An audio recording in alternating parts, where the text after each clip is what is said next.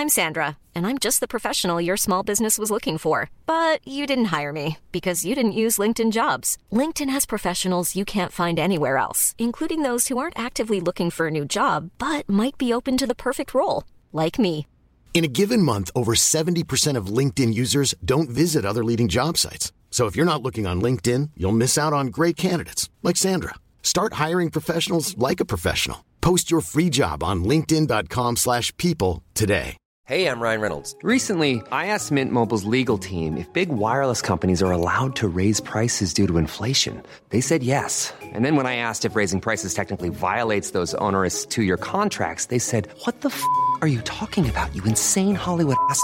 So to recap, we're cutting the price of Mint Unlimited from $30 a month to just $15 a month. Give it a try at mintmobile.com/switch. $45 up front for 3 months plus taxes and fees. Promo rate for new customers for limited time. Unlimited more than 40 gigabytes per month. Slows full terms at mintmobile.com.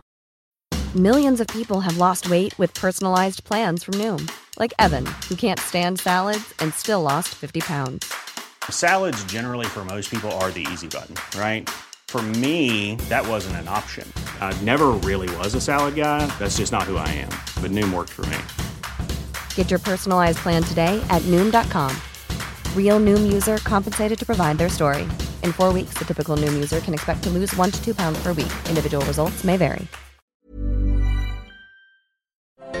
You are now listening to the Sabecast, the #1 old school RuneScape podcast featuring guests from all across Galanor.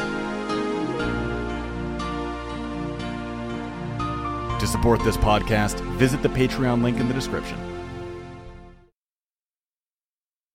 All right, welcome to the Sabecast number 79 with Pure Spam.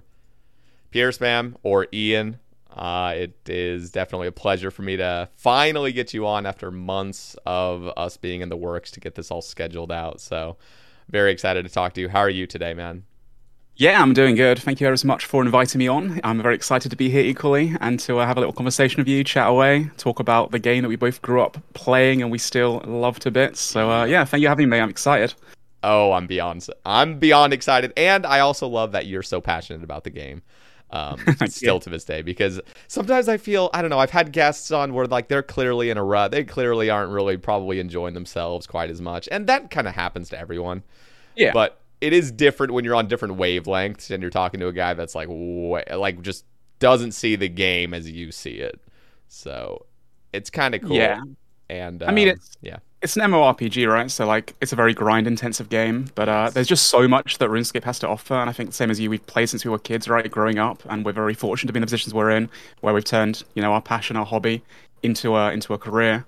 And obviously I go through lulls like anyone does, especially creators when we're playing, upwards of 10 plus hours a day or whatever. Yeah. But definitely motivation right now, at least, is at a high, and I'm really loving the game at the moment. So very cool. So I guess we'll just kind of go over an overview of you as a content creator, because I swear everyone's heard of Pure Spam. I mean, seriously, I could ask anybody on Twitch, they would know who Pure Spam is. You've been around for ages, and in a good way, you're not an old man or by any means. But, thank you.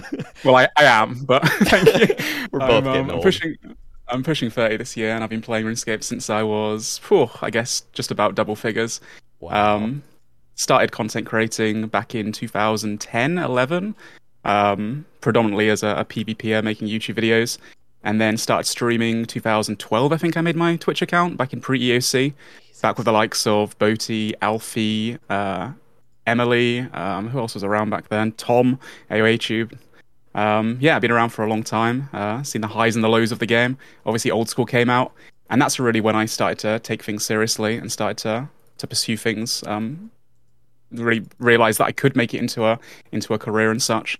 I went full time in maybe 2015, 16 as a streamer. I'm not too sure how long it's been now, but been around quite a while now. Yeah, that is so cool. Isn't that crazy to think 2012 was a decade ago? Like it is mad. I recently celebrated my 10 years on Twitch, and I looked back at I had some old footage of on my old YouTube channel, which I don't really upload to that much anymore, but I had a video me going live. Hey guys, I'm on twitch.television if you'd like to come check it out. We're doing some PKing, and it was just wow. I was at university at the time, studying. Never thought that I'd be.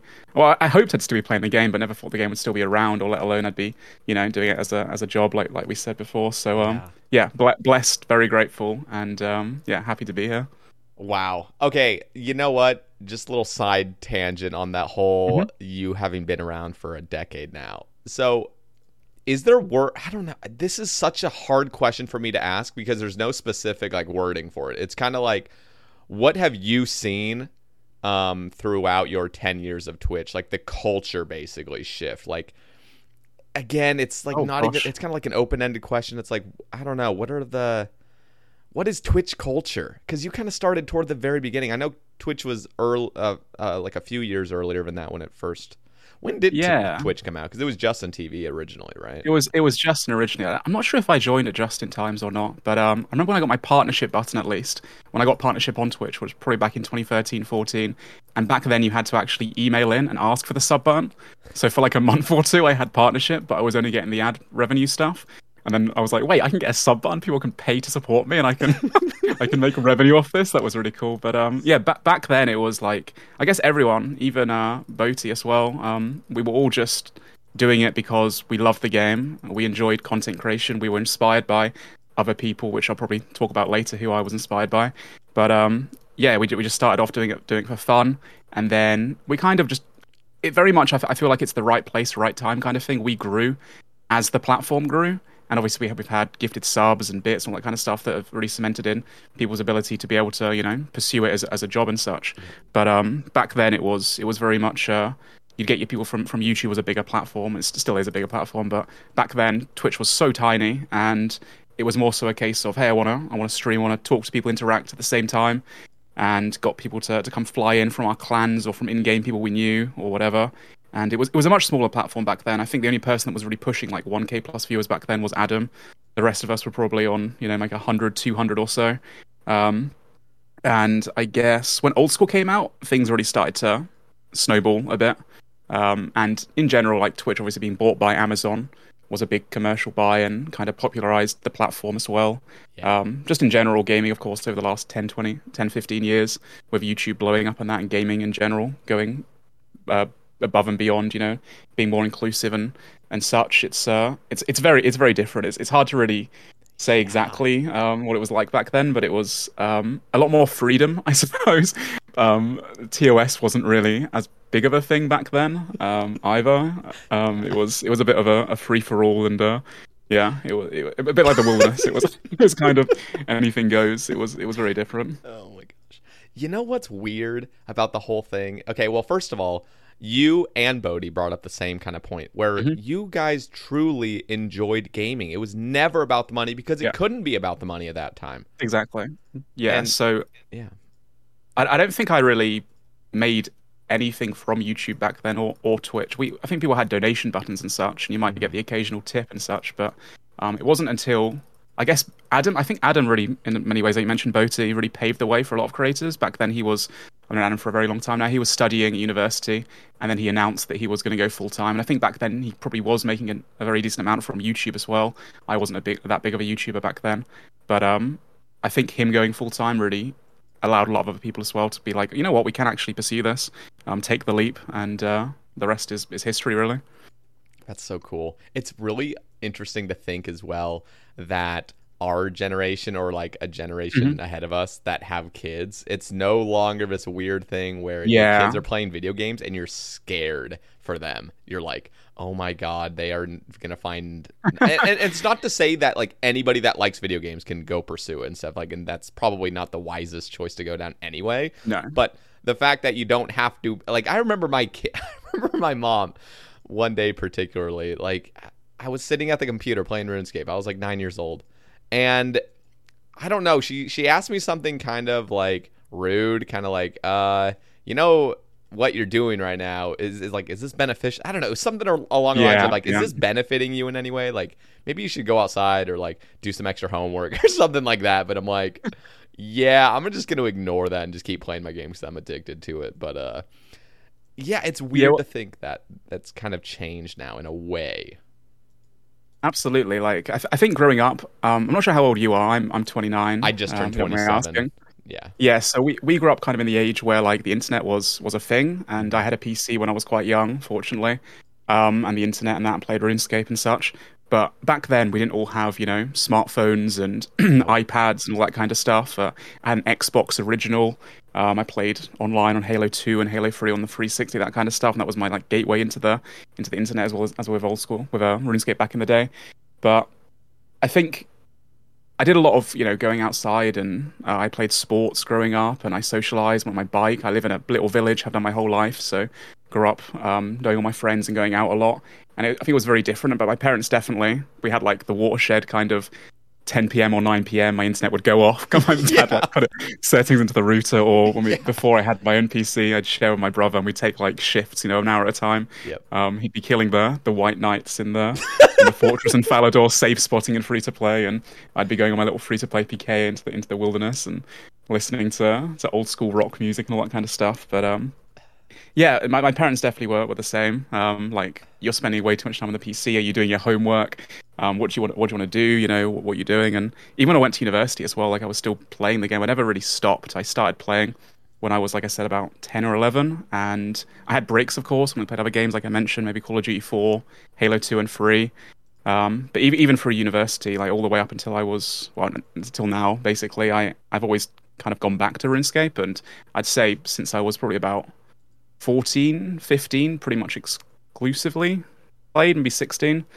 But yeah, it's definitely a different generation. It's interesting you mentioned that. Like, a lot of kids nowadays, they'll grow up watching YouTube and having all this stuff, and it definitely is something that they'll be like, or influencers on TikTok or Instagram. I don't know. I'm a bit of a boomer. I don't use those platforms myself. Yeah. But it is a very different world compared to what we grew up in, for sure.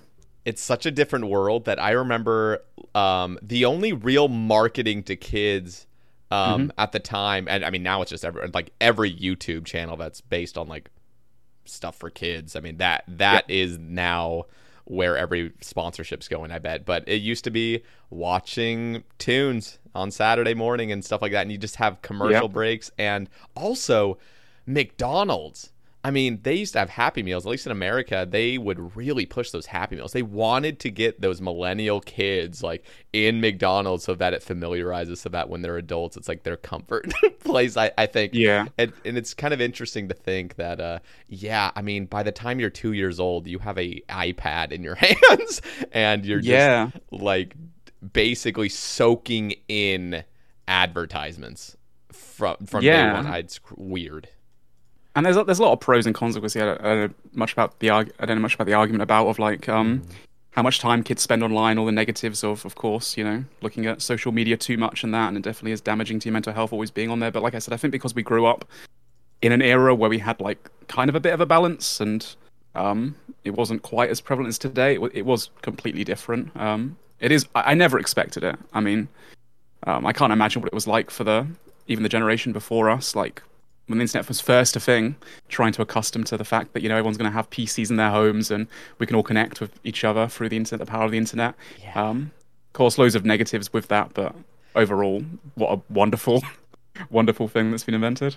Yeah. Yeah, no, I mean, I could talk for hours and hours on this kind of topic of just, how beautiful is it really that the internet came out and there was no real there was no government really taking, I don't know, kind of restricting access and stuff. It seriously just came out of the blue and everybody has free access to everything. And there are just there's so much nuance to it. There's negatives and positives to everything. And some are extreme positives and some are extreme negatives. It's interesting. I mean, life's all about balance, right? And of course, there's going to be, addictions and all that kind of stuff, and the security and the concerns for mental health and all that kind of stuff. But boy, are we glad that it's turned out the way it has been, because we wouldn't be here today, of course, if it was any different. Absolutely. All right, so I'm seeing a topic here from Nick that can really nicely extend into the first question, which is, she asks, what was your initial motivation to start streaming, and what's your favorite stream moment?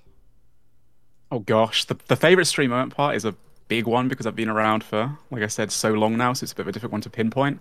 But in terms of what made me start streaming, I guess again, like Adam, of course, introduced me to. I went back then. It was owned.tv actually that we started on. So he was on a different platform to Twitch entirely. I'd watch his live streams occasionally and watch his YouTube, of course. And then he transitioned to Twitch. And then I had some other PKF friends, a guy called Pitiful RS back in the day, which I don't know if anyone's going to remember that guy, but he was a Risk fighter that I got along well with. So I watched him on Twitch, and I just thought, I'm making YouTube videos for fun anyway, for my community of like my clan in game, and just to have some fun and as a hobby. So why not try streaming it? And like I said, it's 10 plus years ago now, so it's hard to remember. But I guess just again, like for fun, right? Just to chat to people. I was watching what Adam was doing and other people were doing. I was like, oh, this looks really enjoyable. Let's give it a shot. And yeah, just fell in love with it. Really entertaining in general is a really fun and rewarding aspect to do, knowing that you're making other people's days kind of better or making them smile and laugh and such. I couldn't think of any negatives of it, and just enjoyed doing it. In terms of the the biggest moment for me on Twitch or most memorable moment, it's difficult. I'd say, like, of course, casting Deadman mode over all the years I've done so. Had so many fantastic and incredible and memorable experiences with going abroad with Jagex. And those are just, going to remember the rest of my life kind of thing. Being in America for the first time, casting in front of the big stage and such, that was always really fun with my friends. In terms of on Twitch itself, me streaming on my own platform, I guess in recent times was getting my Inferno cape on my Pure Iron Man. I had a bit of a blockade, like, mentally with the Inferno. I originally got my Inferno cape, my main account, years ago. During the playtest, I think I got the furthest out of everyone when we were doing the Inferno. I got to Zuck on the first day of release before anyone else did as well. Damn. But there's something about the Inferno that's just like, it's just a massive, I don't know, you get in your head about it, right? Yeah. And I feel like I'm quite a confident person, but at the same time, I have my self-doubts and such. And with the Inferno, I know I can do it and everything, but once you get really into it, you get far into it, you're like, damn, if I mess up now, especially on stream, when you've got all these people watching you and expecting you to get far, it's like, oh man, I just got so anxious. And a few years ago, when I was doing the Inferno, originally trying to get my cape, I had my first ever panic attack in life, which sounds stupid over a video game, right?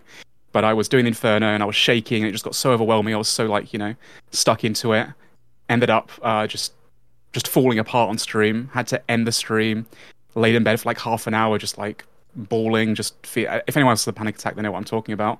And it was just horrendous. So ever since that moment, it's kind of like been a psychological warfare in my head. Like, man, I want to get this Inferno game, my Pure Iron Man, but I don't know if I'm going to be able to do it because it's so much harder on a one defense, of course. But I know I can do it. I've got the ability to do it. So I got my Twisted Bow about a month or two ago, luckily.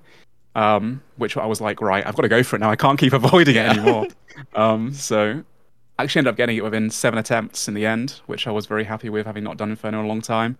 And just that moment on stream, like with all the psychological stuff that's on my head for years about the Inferno, having done it, I just burst into tears of all the adrenaline. Like on stream, I was like, I've done it. I got it done. I was so happy over a video game. But yeah, that was in recent times. I'm very, very proud of that moment, and that was a really overwhelming and fun thing to achieve. That's really cool. See, we don't hear that inside scoop of it. Yeah, kind of. That's cool. And it came from a little video game. So very awesome. Thank you. What about yourself? Yeah. In recent times, any things that stick out for you? Well, for sure last year, me getting my Inquisitor's Mace after... Oh, yeah. What KC was that? Well, it doesn't look great because the clip shows it's like 83 KC because it was day one Fasani. Oh, yeah, I remember. It was you and Lake, right? You both got it on the first day of release, was it? So he actually... Or was it one after the other? He got it the last day before the announcement. So it was kind of interesting because we pretty much got ours within a day, but because it was a 2-month stretch of them not having released Fasanis yet, it was like a 2-month ordeal. But we technically kind of got it around the same time. But for 9 months prior to Fasanis being released, I was just grinding that, but original Nightmare solo mode, and it was screw that, dude. Yeah, like what's that? Oh man, I've been thinking about it now. I've got like a lot of the endgame stuff in my Iron Man. I've been thinking about doing Fasanis. I've started cracking away and trying to learn it. I've got only like 15 KC, but I can't get the teleport there on my pure Iron Man. God. So same as you, I'd have to run back and forth the whole time. It's like 12-minute kills because of my lack of DPS. So overall, got to concentrate for longer. And the mace, I mean, props to you for sticking with it for so long. It's what, a 1 in 2K or something from Fasanis? I'm guessing it was rarer from Yeah, Nightmare, was it? It's actually more common from regular solo Nightmare. It's like 1 in 1,200, but I had done like 3,000 some. Oh my Still hadn't had it, and so then by that point I switched to Fasani's, and then luckily within a day. So I mean, I went dry. It wasn't absolutely astronomically dry, but the mace itself at the time was like a 400-hour item, so going any dry just sucks. Yeah, no, that's horrendous. Props for sticking with it, and yeah, I can see why that was so memorable and such a big achievement for you. Congrats. It builds confidence too. Even so, I wouldn't say grinding is necessarily quote unquote skillful, but it still gives you that confidence to go for those long grind items, because that is a skill in RuneScape, at least, to not burn out. Yeah, there's an end finally, and it's achievable and such. Yeah, so sick. It definitely gave me that extra boost of confidence going forward. And I imagine it's probably the same for you and the same for pretty much anyone. I mean, it's the same way I felt when I got my first Infernal Cape. I felt like I could do anything. I was like, you know what? Why not go try some other difficult stuff? Because now that I've proven I can get an Infernal Cape, I mean, the rest of the game feels open to me. That's how I felt after the race. Yeah, it makes me excited for the Raids 3 release as well. Like, our last big challenge was the Inferno, but how many years ago was that now? 4, 5? I don't know.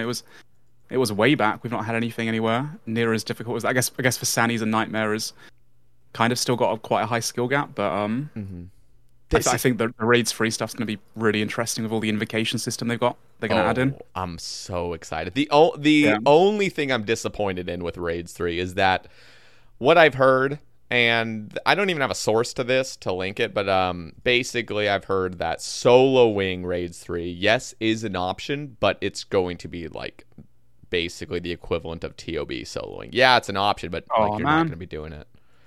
Yeah, that's unfortunate to hear. I think one of my favorite pieces of content in game is definitely solo chambers. It's just the mechanics and doing everything tick perfect is such a satisfying feeling. Done a lot of, like, I got my T-Boat 500 KC, but which isn't that much really in the grand scheme of things, but keeping in mind that I'm a pure one, I did almost exclusively scaled solos, which took like an hour each. So it is a lot of fun when you get into that rhythm and you're doing everything tick perfect, and you know that if you don't make any mistakes, it's just like, I've got this down. And it's fun. Damn. No, I mean, to be fair, there are a lot of invocations, so inevitably there will be some. I mean, there will be easy ways to solo it. I doubt it'll be like efficient hours-wise to go for items that way, but by the way, that whole Fasani's thing, I remember day one. I mean, it was like my first attempt, I got it down because it was very, very similar to Nightmare, and that's all I had been doing for 9 months straight. So I just remember day one, people were like, how are you so good at this? I'm like, dude, I've been one-ticking normal solo Nightmare for the past year, basically. So, like, this just came so naturally because I hear people, and I have a very distorted view of Fasani's as well because of it, because I think, Fasani's is easy. People always bring up the comparison, like, what's harder, CG or Fasani's? And I'm like, CG is way harder. But then they're like, no, Fasani's way harder. And I'm like, my memory is distorted of that place because it was just so natural. It just felt, I just slipped right into it. I don't know. Yeah, I think it comes down to, like, RuneScape is one of those games where, of course, there are really high skill ceilings and such, but at the end of the day, it's, if you want to have a good understanding of the tick system, and it's point and click, and if you do enough of anything, you can become, like, an absolute pro at it and just make it very second nature to yourself. Yeah. So, yeah. How was that journey, by the way, of learning solo raids? Because you've always been a PKer, it felt like. Yeah, so I guess in general, my introduction to Iron Man was back in 2015-16. I'd been exclusively a PKer since I started playing RuneScape. Well, not exclusively, but I played as a main back in when I was a kid for a year or 2 years, I think. I think I got to level like 84. I had my Abyssal Whip, my D-Med, my D-Skirt, because it was cheaper than D-Legs back in the time. That's the only reason why. My rune plate and all that, Obby Shield, and I'd enjoy merching at Falador East Bank. And my goal on that account, my main back in the day, I was just like, I want to get a Santa hat. I want to get my first rare. And back then, 2005, 6, whatever it was around 10 mil GP, which was like free. And I was getting close. I was owning in on it. And then suddenly I was hacked. But like every kid is hacked, or all of us have been hacked at some point, I'm sure, in our RuneScape career. And I logged into my account, and my ignore list was just, all it said was, like all in separate words, don't call level 3 noobs, look at what we can do, fire making. And so I looked at this guy called Fire Making, and there's this dude with like level 3 skill, like 99 fire making, all these 99s. I was like, oh my god, this guy's a genius. He somehow hacked into the Jagex systems and, he's like a hacker or something. How has he got all these high skills with no combat stats? And I was like really distraught about it. I was like, I can't rebuild now. And I decided to play free to play for a while. I thought, well, I'm not going to, just continue this MAME after losing my stuff. It's been compromised and everything. Yeah. Became a free to play PKer from 2006 to 2009, I want to say. 3 years of just getting back from school every day, running into Edgeville Wilderness or into multi with teams and having fun with my Maple Shortbow or Rune Scimitar. And then became a member in 2009, 10 again, I think, as a pure when I was a little bit older in my teenage years. Started PKing as a little baby pure, made videos, like I said, 2010, 11. And then having just done that for almost 10 years, I guess, at that point, PKing exclusively, not really knowing any of the rest of the game, aside from maybe like doing a bit of JAD and all that kind of stuff. I just wanted to explore other things. And at the time as well, I was considering going full-time, and streaming was like, what I was trying to pursue. And back then especially, like PvP was very prominent, and it got all the viewers as well. But it kind of felt like I was doing the same thing all the time. And so I was starting to not burn out the game necessarily, but I just wanted to explore other stuff. So I made my Pure Iron Man to try and explore other things. And, the name Pure Spam, of course, always playing a Pure for so many years. I thought, this could be interesting. And, ended up just kind of falling in love with the game mode. I was so inefficient when I first started playing back then, though. I like chopped 10,000 U logs and picked 10,000 flax and, spun them into bowstrings, made the U longbows, alked them all after watching like Boaty's one-man army, all that kind of stuff. I bet you had more fun back then, though. It was so good, yeah. Like we didn't have, farming contracts, all that kind of stuff. I had so many like obstacles in the way of my Pure Iron Man journey back then, especially. For example, getting like range potions when I could finally get them. Getting dwarf weeds before we had farming contracts as like a low-level Iron Man was nearly impossible. I remember how I got them in the end. I was like 56 combat doing Zora, and there was like a one in some. It was not that uncommon, but there was like a drop to get the dwarf weed seeds, I think it was, or maybe it was the weeds. I'm not too sure, but I would like grind that out, like hoping that I could get some range pots to keep doing Zora and all that kind of stuff. But I'm kind of going on a tangent. What was the original question again? I don't even know, to be honest. But it was kind of like you getting into solo raids. That was it. Oh, solo raids. Yeah. Okay, so I guess at that point I played Iron Man for quite a few years. I was endgame. And it was actually Soup's guide that really taught me the most. It's the guide I always recommend to people. His 4-to-1 guide's sick. And I used to watch, of course, as we mentioned before we started the cast, Skidler. I used to watch his streams. I've been friends with Elliot for a long time. Love his live streams in the mornings. And he did solo raids for so many years, going for his Twisted Bow, of course. And just loved looking at it, especially the 4-to-0 method. It just reminded me of, PKing, hybriding, like switching constantly. I thought, this is something I want to do. And of course, as well as that, efficient hours played wise, if I wanted to get a Twisted Bow, and all the items from Chambers, then I'd have to do it, a bit different. If I did team raids, getting like 15k points a raid, it wouldn't have been that great for me, especially with other people kind of carrying me, less chance to get the items. So I started to learn on my main, did a couple raids, brought in like a ton of staminas, and learning the timing of the head, moving back and forth. And eventually learned how to solo, started doing scaled solos very shortly afterwards, because I guess on the Pure it was kind of like much more worthwhile. Doing no preps on the Pure is possible and doable, and the only problem is, you want to get an overload early, right, from like Hectorn or Mutterdile or something, and Mutterdile destroys you on a Pure. If I was to bring like 10 brews into the raid, I could sometimes end up using like 8, even prayer flicking like Prey Melee and Mage with the big one as well, just trying to chop down the tree kind of thing. Yeah. And then Tectorn is like sometimes for a Pure, especially or something of attack or 8 attack, is like a 10-15 minute room, so it just didn't make much. If my hammers didn't hit, it didn't make much sense. And then I can't do the Spuler because I'm 45 prayer, so I don't have redemption. So I was really limited. Started doing the scaled solo, started like 1+1s. I'd use my main to like kind of run through the raid and kind of set up some rooms to make it a bit easier on my supplies, so I could save a lot of stuff, obviously on the Iron Man, not wanting to dig into things sometimes. Then stretched that out to 1+3s, I think, and 1+4s in the end. So I could just, because my damage on a Pure is obviously less than a main, especially in the scaled solos, the hand wouldn't cripple.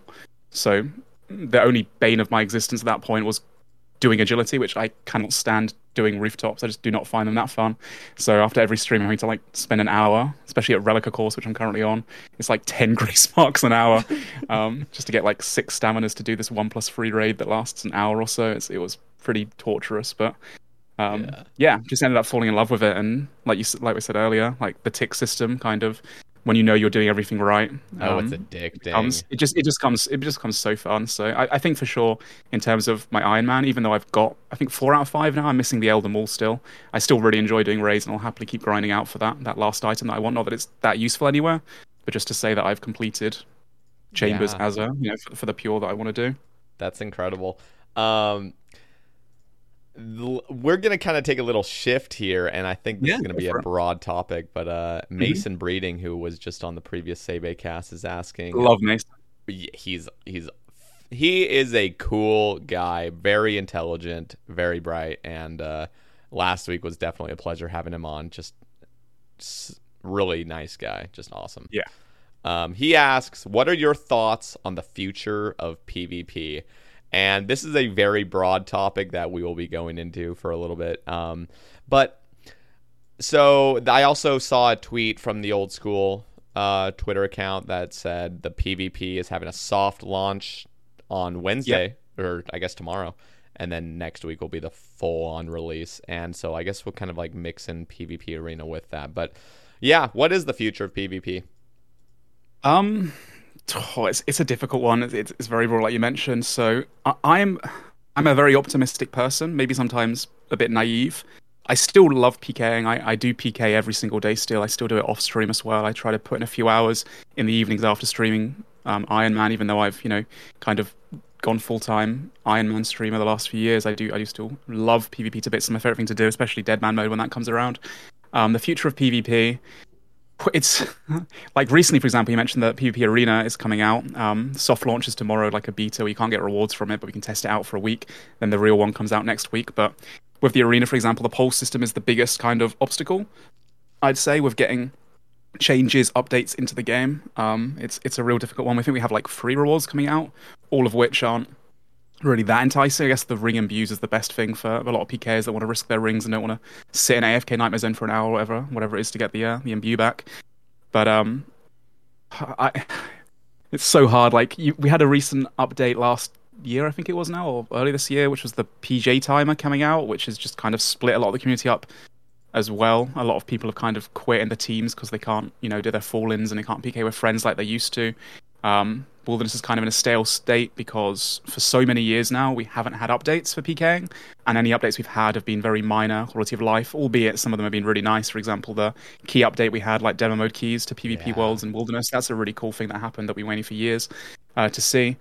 But in terms of the future, I saw recently RuneScape 3 made their Wilderness safe and like opt in, which is something I never thought I'd see, and I really hope the day doesn't come in RuneScape where we get that, because for me, even though I'm an Iron Man and such, like Old School it's just so nostalgic, so iconic of the game. There's not many other MMOs out there where you've got this kind of risk it all, win it all mentality, especially now that death mechanics have changed in the game. But as the game goes on, I think the PKers, especially, a lot of PKers are very casual players, and due to lack of updates, like any game needs updates, right? Like that's why the game's grown and gone further, and PvP's just constantly been kind of put to the bottom of the list, of course, despite how important it is for both advertisement in terms of like YouTube videos, streams. For many years it was the top, and even still today, despite Iron Man kind of and just main game progress being so predominant from the player base, those PK and streams and videos still do absolute bits. Especially demo mode always gets such insane viewership. It's a great marketing tool. So long story short, I'm hopeful that we can still get some good stuff coming. I mean, we have the Wilderness Boss rework coming soon, which is all going to be multi, which will replace the old multi-revs hotspots. Hopefully some of the clans come back, and we can have that kind of sense of being able to PK with friends again and have some fun doing that. But we need meta shifts, right? Like, people get so accustomed. People in PvP are so damn good now. For years, I felt like, as a PKer and a high-risk PKer for so many years, I felt like I was at the top, and there were like maybe a bunch of people that could obviously compete with me and such, but for the most part, I was in that point-something percentile of the game. And now, most of the PKers are kind of in in that bracket, and there's a lot of people that are just nuts, and so it's so difficult to get into PKing. I hope the PvP arena helps, but equally it's like the ELO system is going to be nice so that PKers can kind of fight people with their own skill gap, but when there's no rewards, it's going to be difficult to kind of get people into it. The MMOs in general, my thought process of it is you want progression, right? You want to put your time in and you want to get something out of it. And for PvP or PKing, it's always like you're making money, you're risking money to make money. You can't really get levels up apart from like a bit of combat stats and such.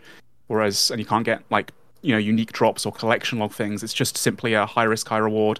And unless the Wilderness gets this high reward again, because it's so imbalanced now, we have so many safe options in the game. Vorkath, Zora, Nex, Chambers, Tob, like there's such little kind of risk involved. Why would the average player want to go out of their way to go to somewhere where they can die and lose their money and not make progress in the game? And it's the same for like even PKers getting into it now. If everyone's so good, why would you want to go and die like 100 times to barely get a kill, or have people at the Rev Caves that you're trying to kill, and you've got this like, you've got Salad Robe set up and they just got a Bulwark and they just pray mage and they've got 10 brews on them and 99.9% of the time they get away. The future of PvP, it's difficult.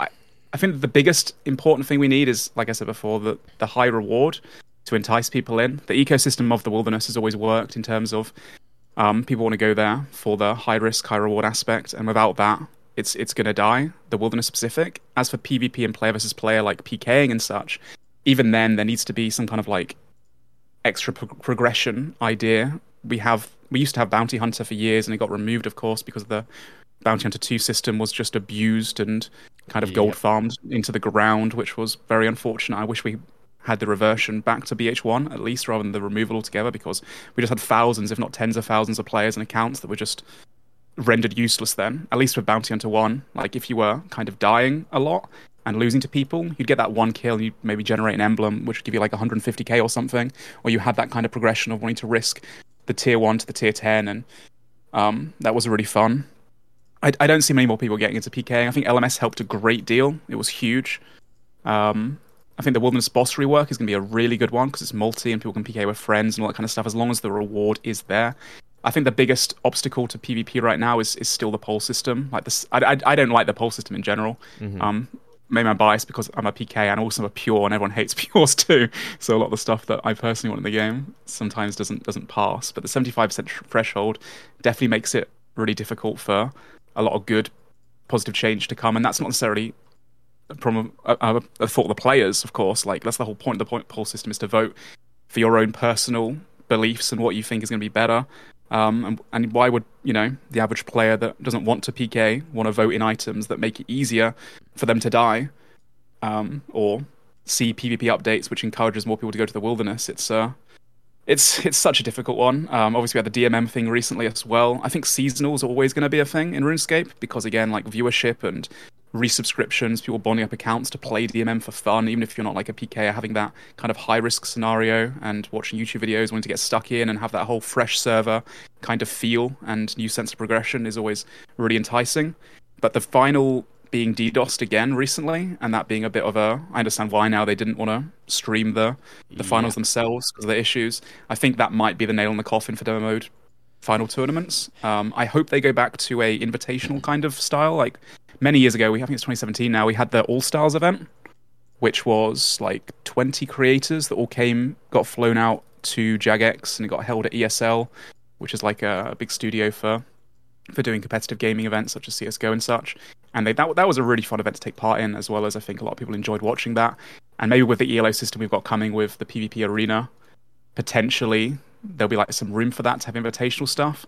But in terms of like anyone can join, 2,000 players get mashed into this big mix or whatever, I just it's hard to see it happening again on the scale that it's happened before, unfortunately, due to bad eggs in the community. People want to DDoS it and see the world burn and such. Yeah, it's kind of unavoidable. I do understand the world, unfortunately, now, and how people can be, mainly because of the internet. But like, Jesus Christ, like, can we just have a nice event without some dumbass? Like, yeah, it's bad. I don't get it. It's like, it's unfortunate because especially those events it's beneficial to the people I think that are watching it as well, or the PKs that want to do it. But I guess the clanning system in RuneScape, there's just so much competitiveness that then gets taken outside of the game itself with DDoSing, with, you know, attacks and personal shit outside of the game. I don't know. It's a lot of weirdos, man. It's a lot of weirdos on this game. Yes. And equally, maybe it's not like clans DDoSing. Maybe it's just like I said, a couple of bad eggs that are just some kids in basements or whatever that, well, not kids, but people with kids mentalities that just think they can do this shit and get away with it and such, which I'm sure some of them probably have done, but it's real shitty. I think the worst part for Jagex as well is all the people that complain on Twitter and such, or just don't understand, or Reddit. They're like, wow, Jagex said they'd put all these tools into, you know, stopping DDoS attacks entirely, and it was all for nothing. We had to wait so long, and albeit we did have to wait way too long for the rerun. But at the end of the day, that's why a lot of other games, such as, you know, CS, League, why they have these in-person competitions, and they don't have like massive things online, because no matter what you do, you know, there's always that risk that things can get DDoS, especially in a public world that you can see from a world list. People can find that IP relatively easily. Yep. It's always going to be an issue, and as the years go by and technology increases and access to all this kind of stuff and booters and all that kind of stuff keeps going, I don't think that's going to change. But I really do hope they do more invitationals, or maybe have like some kind of private world with just like the top ELO players from the PvP arena, for example, put on some spectacles, make some content for people to watch, or do some invitationals from just, you know, players that they know, or creator invitationals, that kind of stuff. But yeah, I don't know the future of demo mode. I really hope we see seasons back again, because like I said, they're really enjoyable. But in terms of PvP, will it ever be as great again as it used to be?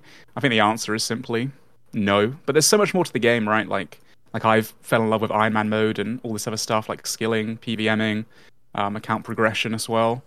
And I really do hope, obviously, that we get more updates and we have these things come in. And I'm optimistic about some things like the boss rework. But ultimately, I think the biggest thing that's going to stop it all is just the poll system. It's just so difficult, and the player mentality's just shifted, really. Like, we're not all kids that don't know about the game anymore, and most people want to progress and kind of play the game for different reasons, and that's totally fine. But for those that do want that high risk kind of gameplay, I really hope that things do keep happening. I will say credit to Jagex, even though we've had years and years of it being neglected and kind of at the bottom of the barrel updates. This past 6 months or so, we've actually for the first time had a development team, which is a couple of developers, I think, or a QA tester and a couple of devs, who are exclusively working on PvP. Those are the guys that have kind of done the PvP arena, that are doing the boss rework, that have got some other stuff hopefully down the line, maybe the Wilderness expansion in years to come, which was a cool thing to come out of the game jam that the JMods did. So I'm still excited for some future updates, but to be completely realistic, I don't think RuneScape PvP is ever going to be as huge as it used to be, but I don't think it's going anywhere either. Hopefully, I don't think it's going to become like RS3. At least I hope. Maybe in 10 years, 5-10 years, I might be completely wrong, but in the next few years, I don't think it's going to be completely vanishing, that's for sure. So I have a couple things just to bring up that you kind of mentioned. First is the polling system, and second is the wilderness bosses. So you said the wilderness bosses will all be in multi, is that correct? Yeah, my understanding is that they're all going to be in multi, which kind of surprised me, because I thought they might have a few in solo as well. But on the plus side, and sorry, I went on such a big tangent talking about wilderness PvP stuff. There is just so much to talk about. Yeah, no, I'm probably repeating myself a little bit. There's just, I'm here for it. I'm here for it. I can just go on forever talking about it. But yeah, the wilderness.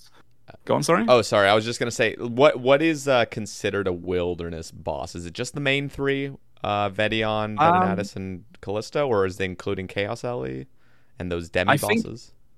I really hope Chaos Ellie stays as it was, personally, because it's such an iconic, kind of nostalgic boss. Yeah. My understanding is that it'll probably be Scorpia, Vetian, Callisto, and Venenatis, I think, would be the ones that are changed. And they were originally designed to be multi-bosses. Mm-hmm. It's just due to janky design and kind of bad mechanics that people have kind of... And the fact that they are broken as heck. You know, Venenatis can literally hit you 100 damage through prayer.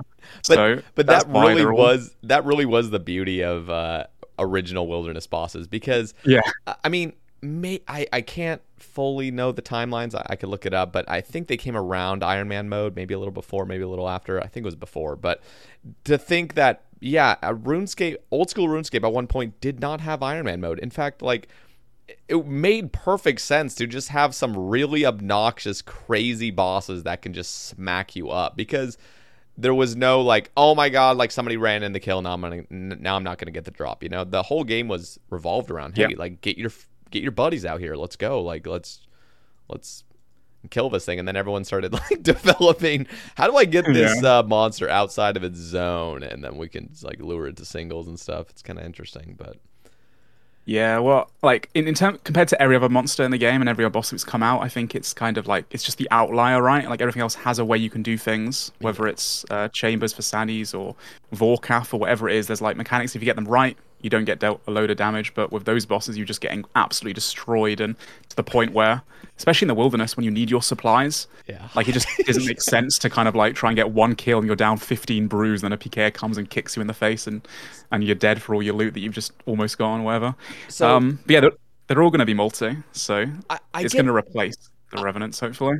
I get nervous of them all being multi, and that's my own thing, mainly because let me also just say, this is coming from an Iron Man's perspective. So I'll just preface all that because I exclusively play Iron Man mode. And so, yes, my views are a little skewed occasionally. And I try to take a step back occasionally and see the broader picture. But there are a lot of Iron Men that play this game now. And what I've seen personally, and I had this discussion with... I can't remember who I had this discussion with. But it was basically like the Wilderness Slayer Cave, they came out with. It's all multi. And so, like, if you're in a room, you see a white dot, you hit your gnome seed pod. You don't question it, even if it's a level 3 scout or bot. First of all, that's a thing on its own. I don't know how those things are legal, just hopping every 24/7 nonstop. But I get nervous because now I'm looking at, okay, I don't know what the rewards will be. I don't know if we're going to come out with new transmogs or new pets or whatever is coming out, new rewards. What I think, and I could be wrong on this, you might have something to add, but I'm pretty sure they're trying to stay away from adding uniques into the wilderness. They're trying to keep it like more GP focused, like crazy GP, but not necessarily like essentials for quote unquote Iron Man or anybody else that's kind of just wanting to get their item for raids, their dragon pick. But it gets me nervous because now I'm imagining I go out in the wilderness, I start killing this boss. I see 3 dots log in, just insta-tele. Now, yes, there probably is a good reason, and it's bringing back multi. I do think multi's cool. I do think it's cool, and it really just depends on the rewards from these bosses. But like, damn, I just don't find that good gameplay. It's just it kind of just removes the PvP. It's just, can you hit your teleport in time to just avoid all PvP, basically? I don't know. I'll expand a little bit more with what I know so far. So first of all, quickly about the Wilderness Slayer, because that's something I forgot to mention. The Wilderness Slayer buff. I did Wilderness Slayer on my Iron Man Pure pretty much exclusively to 93. And I did a lot of that pre-Wilderness Slayer update. I did a lot of it even without the Blaren's Keys update as well. The Wilderness Slayer Cave, it should have been multi-plus in my opinion, where you can hit things in multi, but you can only be attacked by one person. The fact that it's multi everywhere, you're right, it's just way too high risk for the reward that you get. It's also not enough reward. I know that Poison Potion made some videos recently which were very good about like how much he could make. But from my personal opinion and like from doing it, it's really nice to have the cannon in there, for example, when you're doing burst tasks, which is awesome for stuff like Dust Devils and Abyssal Demons. But still, the GP per hour should be way higher for the risk associated. Like Laren's Keys are only a little bit marginally better than Brimstone ones. Like 30% more or something. I don't know what the exact number is, but I was hoping that it'd be better than that. And yeah, I get what you mean about having to teleport away straight away. My understanding for the Wilderness boss rework, and this is at least how I hope they do it, when it comes to Iron Man specific, and this is the problem they made with the Revenant boss that came out. So the Revenant boss that came out, if you hit it as an Iron Man and anyone else hits it, you don't get the loot. I think the Wilderness boss rework is going to be like a boss in raids, for example, where you get like points and you get a chance of loot kind of thing. So you can do it with other people, and you don't have to solo it as an Iron Man. Yeah, and of course the game is like, it's an MMO, like you want to play with other people and such. And I know that you did a ton of revs, right? Yeah. Pre singles as well, like a crazy amount. So you know what it's like, how much fun it can be to like anti-PK with friends. Yeah. And such. I made a thread a couple months ago. Sorry, I can't pronounce my THs. I made a thread about the Wilderness boss rework and how I'd like to see it personally done. And this was with the understanding that it would be kind of single. which is why what I thought they were doing, because they were doing the PJ timer, of course, and I thought they was going to like kind of sling into that so that players had like a bit of a fairer chance to get away and all that kind of stuff. Yeah. But the mechanics that I hope they adopt from my suggestions as well was that you kind of want to be in an anti-PK setup, and for example, like ice spells might have like 100% damage and accuracy increase on the boss. You want to like kind of simulate tribriding. So you know, like the Nilo boss in TAB, a bit like that, which kind of teaches players how to switch, and you're kind of in that mentality that you're constantly changing gear between range and mage or whatever it may be. And then if someone does come and try and hit you, you are geared up to hit back. Maybe Dragon Ball E's have like a huge like proc chance or something increased. So or like from a rune crossbow, for example. It's like you are in like kind of basic setup. Maybe you're risking with Zerishan robes or something, or Mystic robes, a couple 100k at most. But you're making like, you know, upwards of 5 mil plus an hour. Sure, you might get hit a bit and you might have to tack back. But at least if you're with friends and you're able to fight back, and in a gear setup that isn't like, you know, going to mean that you're just completely useless, have to just put on your bulwark and tank. I'm hoping that might kind of make it feel a bit fairer for people that are trying to kill the boss, as well as make it a bit more fun. Like, you don't just have to try and hit your seed pod. You can actually, you know, go with a group of friends that your mates, maybe your clan, maybe a small group of like 5 to 10, or maybe, you know, if you want to go with like 30 people, you can do, but obviously then your GP per hour is going to be a bit slower. Then you are pretty much invincible unless a massive clan logs in. So I think that balance thing is going to be really interesting if they do it that way, which I think is what they're going to do. That is brilliant. I'm not going to lie. I have a big smile on my face. I'd love hearing brilliant ideas like that. I think that's actually brilliant to have a point system out there. So it's now no longer if one person logs in here, or not even one person logs in here. If somebody previously had logged in and you log in as an Iron Man and it has that little red cross out symbol that says, oh, you're not going to get loot. Yep. That point system is absolutely brilliant because it's just time based out in the wilderness, you know, just hitting the boss here and there and you get your little point stack or whatever. I hope, what I would really hope, this is, you know, I'm not exactly sure how you would redeem those rewards. I'm not sure if you would lose the points if you didn't make it out in time, because I personally think this is absolutely coming out of. I haven't weighed the pros and cons. When I say points, I mean like a chance to get loot. Sorry, not like points that you can then redeem outside the wilderness. Okay. I mean more so like doing damage gives you like a chance at reward. Everyone gets a reward split up, a bit like Nex, right? Yeah. Like Nex, if you've got a small team, you're getting like, you know, much better rewards per person compared to a bigger team. It's kind of split up a bit more. But there is the option that still, if you're an Iron Man, you can, you know, get a loot. And albeit, like, I'm sure there'll be a meta of a certain amount of people makes it way more, you know, good to do compared to having like 20-man Nex teams. Having like only a couple people is a way better chance to get items. But okay, I misunderstood. Like you mentioned, I'm glad you clarified that. I just want to bring up. I do think, however, it would be kind of cool, and I'm already very appreciative of the fact that you can, you know, go in kind of like a original Nightmare where you can just mass with anybody as an Iron Man. But I also think, you know, what would be really cool is if just the damage you deal would build up some points, and then there could be like some sort of Laren's chest, like an actual hotspot where you redeem those points. And it could that's a cool idea. It doesn't need to be like, oh, you spend this many points. It could just be chances, you know, like how many times you get to loot it. But yeah, I like stuff like that as well. Yeah, and sounds cool. I think the big thing about the PJ timer especially, which is like a very controversial issue, I think making players feel like they have a fairer chance, or like gearing up in, you know, Tribrid gear to fight a Tribrid boss, which then you can defend yourself from other PKs for. I feel like that's the big thing with people not liking the wilderness.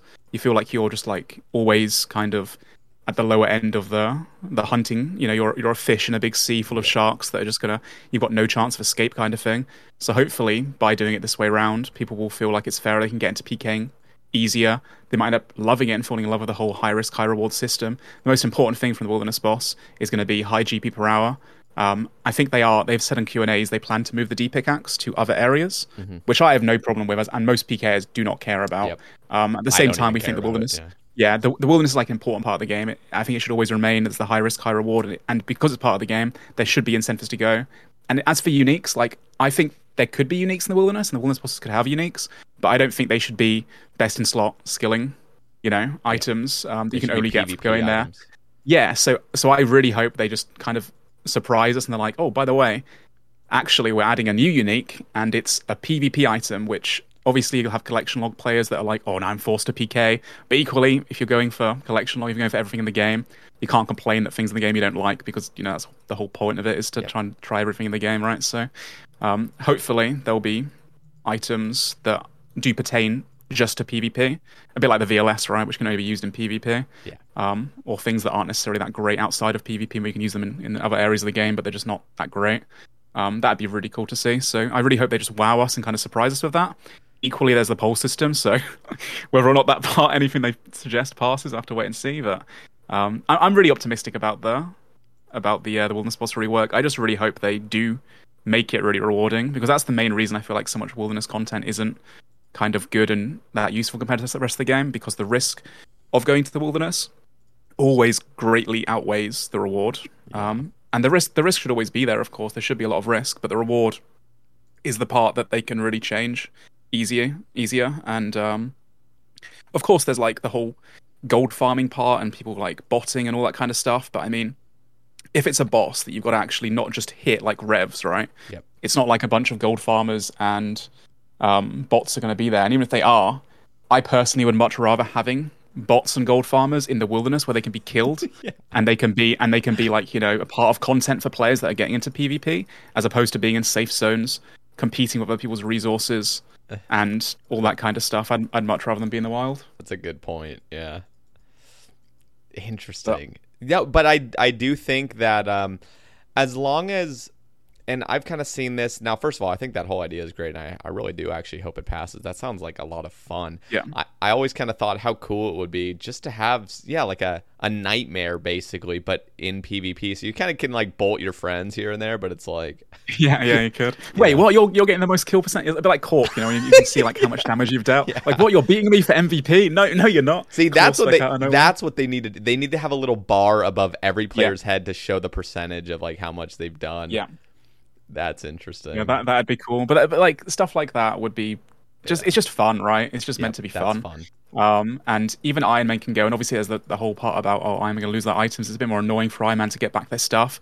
But like we have, you know, the blighted restores from LMS that you can use, the blighted food that you can use in the Wilderness. So realistically, you're not using your hard food and potions as much. Hopefully they add more blighted supplies. And I think the bosses themselves, they've said like on Twitter on Q&As, that they want them to be like have mechanics, and that if you get them right, you're not really going to be using supplies. So your supplies are for PKers. You're going to be well equipped, and hopefully in PK gear at the same time, that you do have a bit more of a fighting chance to kind of guard yourself, or maybe even, you know, if you're not an Iron Man, I suppose as well, make some more money from killing people with your friends. Yeah. So I'm really excited for that. So there are things from PvP, like, although I said earlier it's like kind of scary sometimes to look at the game state and how things don't pass. There are some things in the work. Hopefully BH as well is returning at the end of the year, or they're talking about looking to bring it back, which I think is singly like one of the best updates that could happen to get more people into PKing. The target system's really fair, and there's like an extra reward for kind of killing players. But yeah, there's some cool stuff coming. I really look forward to the boss rework, and the PvP arena a little bit lackluster because of the fact that, of course, we don't have the as many rewards as we'd hope to see. Even the cosmetics would have been cool to go for my Iron Man. A lot of them were like some of my best in slot items, like the claws and the Elder robe kits and stuff. Bit sad they all failed, but still hyped for some things coming for sure. Yeah, let's actually talk about it. Let's talk about PvP arena a little bit more. So So if you would explain to those that are, I mean, I'll be completely honest. I know enough about PvP Arena, but I don't really know the specifics of it. So if you would like to just kind of explain your thoughts on the specifics and kind of like share what you're excited about specifically. Yeah, so originally when the PvP Arena was kind of proposed and stuff, again, one of my suggestions that I had many years ago was a bit like in I don't know if you played World of Warcraft before. No. But in WoW they have this system of like Dungeon Finder and like PvP Finder, I think it is. And basically, I don't play WoW, but basically, you join a queue to get into a fight, and when the battleground or the fight is ready, you can then like enter, and you can do this from like anywhere you are, I think, and get teleported to the area. And I think that's what they're going to try and do with PvP Arena. I could be wrong. I haven't read like the most recent blog about it, but I'm hoping that's what they do. So it's more like a distraction diversion. Like let's say you're doing your Slayer task, or you're doing some potion making in the bank or whatever, or killing some bosses, and then every like 30 minutes to an hour, or whatever it is, your queue's ready, you can go into a fight, you get teleported, get told to like, you know, go into a safe zone, hop worlds, You go to this world, you get given stats, you get given gear, a bit like LMS, and then you fight 1 versus 1. Winner gets some ELO and gets some points to buy the rewards, and then straight after that fight, which takes, I don't know, maybe 5 minutes, you get teleported straight back. It's optional as well, of course, so like, hopefully that's like a really nice way for people to get into PKing without it interrupting kind of their normal gameplay, or having to worry about teleporting to LMS and jumping into an LMS game and having to wait for the games to start, that kind of stuff. Hopefully it just becomes a part of the game, like a bit like the game mini game thing we've got on the side and the grouping system. I think it'll be kind of in there. The other thing to happen from the PvP arena that I'm really looking forward to is the ability to set up your own tournaments. So I think Jagex and the old school team want to kind of have a bit of a grassroots approach to encourage and kind of give creators and communities the power to run their own tournaments a bit better, because right now the only system we have is either a free-for-all fest in the wilderness where people can get, kind of crashed and ragged and all that kind of stuff, or the duel arena, which again, the same thing can happen. And in general, the duel arena isn't the best spectacle to watch, right? Yeah. People can kind of get to the corners, you can't watch it all the time, and it's just annoying to set up. So the PvP arena is going to have a method of setting up to a 64-person tournament, which is just like the demo mode finals. So after each fight, I think you then can use a bank or whatever, or get your items given back to you, and you go into a different round. And it kind of it's all self-automated, so it'll be really good. There'll be like a spectator approach. So I think we're going to see a bunch of content creators, such as like the PvPers, maybe even non-PvPers as well, or even just communities in general, having these fun tournaments, using this new piece of content to be able to actually run them and have some fun with them. So I'm looking forward to that in particular. The PvP arena, like I said, some of the rewards, or most of the rewards, failed. So I don't see the PvP arena, the ELO system, being that kind of useful for most people, or people wanting to do it over PKing or wanting to do it over LMS. But it's going to be there, and the ELO system maybe in itself, like that whole pride, that whole progression, kind of sense of feeling that you're getting better and going up in the ranks, high scores, etc., might encourage a bunch of people to compete, and maybe then Jagex can use that to do invitationals on a smaller scale, not like 2000 demo mode tournament thing, but just have like a top 50 or whatever, or top 64 of this season kind of thing, like every 3 months. That's how I do it personally. Top 64 on the ELO will then get invited onto a private world which no one else can access, kind of thing. No one knows where they are, so the servers can't be hit off as easily. That could be streamed or whatever, and be a little competition in itself. Maybe reset every 3 months of like seasons. That's how a lot of other games do it as well. So I think it's cool it's coming, and from what I've seen on like Twitter and Q&As, I think Modash has been doing a lot of work on it as well, and a lot of it does look really cool. And of course, Godash being at the helm of it gives a lot of people some good confidence that it's going to be pretty good. It is a shame about the rewards, like I said, because like I said, you need rewards and kind of progression in an MMO, especially in PvP. But hopefully, a lot of people still find it fun, and the tournament style is going to be really beneficial for a lot of players. That's very exciting. Yeah, that's I'm glad they're making the PvP arena. Honestly, as many fuck ups as Jagex has, and as there's things that we love to complain about. It's I feel like most game communities tend to just pick on the worst of the company, like the absolute like worst things that they've done in recent years and stuff. But I mean, realistically, they're really trying, and the game we have currently, and hopefully in the future, I mean, I'm very optimistic for PvP. I'm optimistic for the rest of the game, because I feel like, first of all, like the devs there know how to make fun content now. They've had good amount of testing for mini games and bosses and stuff, and what works and what doesn't work.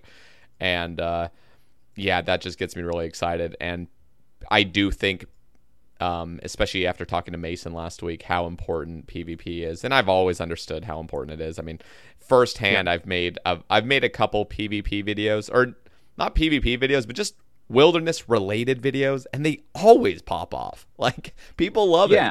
But like you said it originally, it's like, I mean, it's so hard to get into, and there's not enough reward. You're right. LMS, I think, did so much good for getting people into it. And I hope this new Wilderness boss is the exact same thing. I think, like you mentioned before, I think it's human nature sometimes to kind of focus on the negatives, or kind of the negatives to upset people more than maybe the positives can inspire people to kind of be happy. But we are incredibly, I've got to echo this statement, incredibly blessed to have the old school team that we do have, and in general, like the community we have as well. There's a lot of bad eggs and some strange people online and everything like that. Sometimes it's just a vocal minority, and I think the game is is doing so good still. Of course, I think COVID helped. The one good thing about COVID, maybe for creators at least, was a lot more people inside and playing games and such. And thank God we've had RuneScape to occupy our minds and everything like that. But the game's doing really well, and we're in a really good position, I think. And like I said, the team's really trying. We have new devs exclusively working on PvP. We have some things coming. Sure, not everything passes. The poll system's still like a big blockade, and it's scary sometimes when stuff fails and everyone gets excited. We haven't got Bounty Hunter back, but I'm hoping like in a year's time from now, things are going to be very different. I hope, but again, I'm very optimistic usually and naive, and I do love this game like we mentioned before. So I do hope all these things continue to happen, and I am excited overall.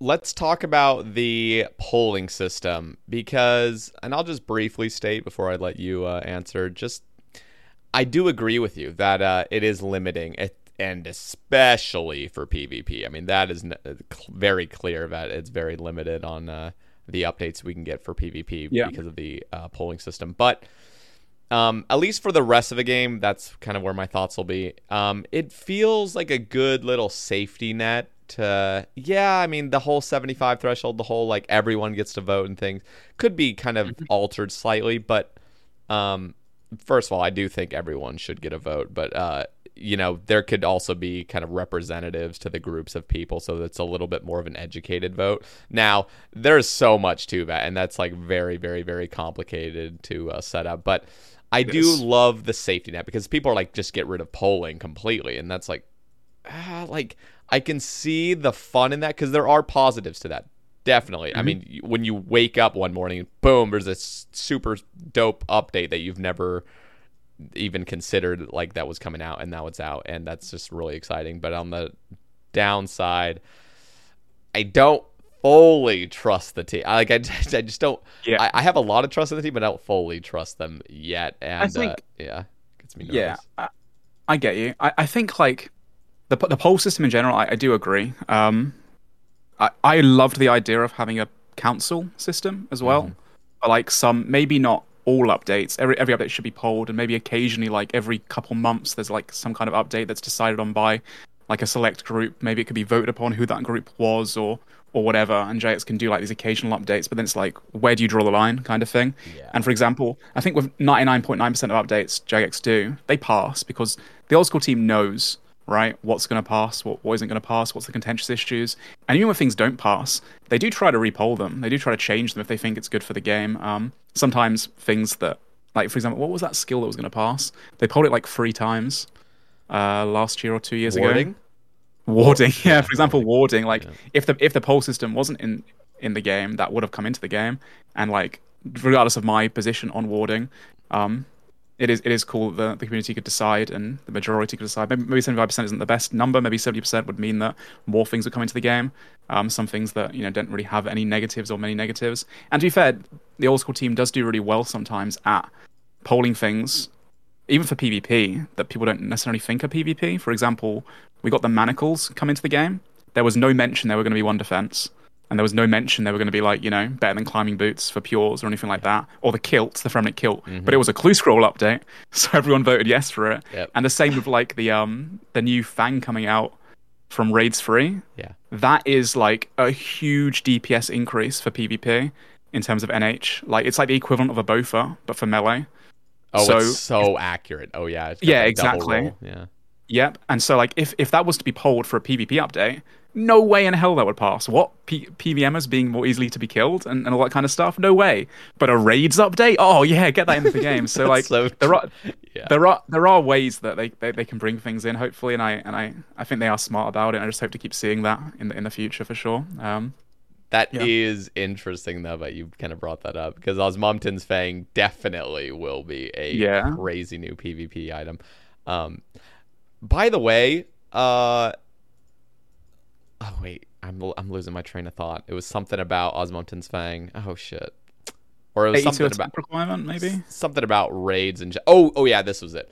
So the question is really, where is the ceiling of when raids items, and we're talking years from now, but like, is there a certain point where raids items just simply cannot be used in PvP, or just in general, will there be a day where there are PvP specific items and non-PvP specific? Because what I hear, because I hear a lot from PVMers, and they think they just want crazy rewards from raids. They want to annihilate bosses. Like, they want dope rewards, but then they're always having to be balanced. Most of them are having to be balanced around PvP. Kind of like, okay, if we can start hitting random like 80s on stuff, like, I don't know, there has to always be these weird arbitrary restrictions, like a scythe, for example. It's like, oh, it can only be against like 2x2 or larger.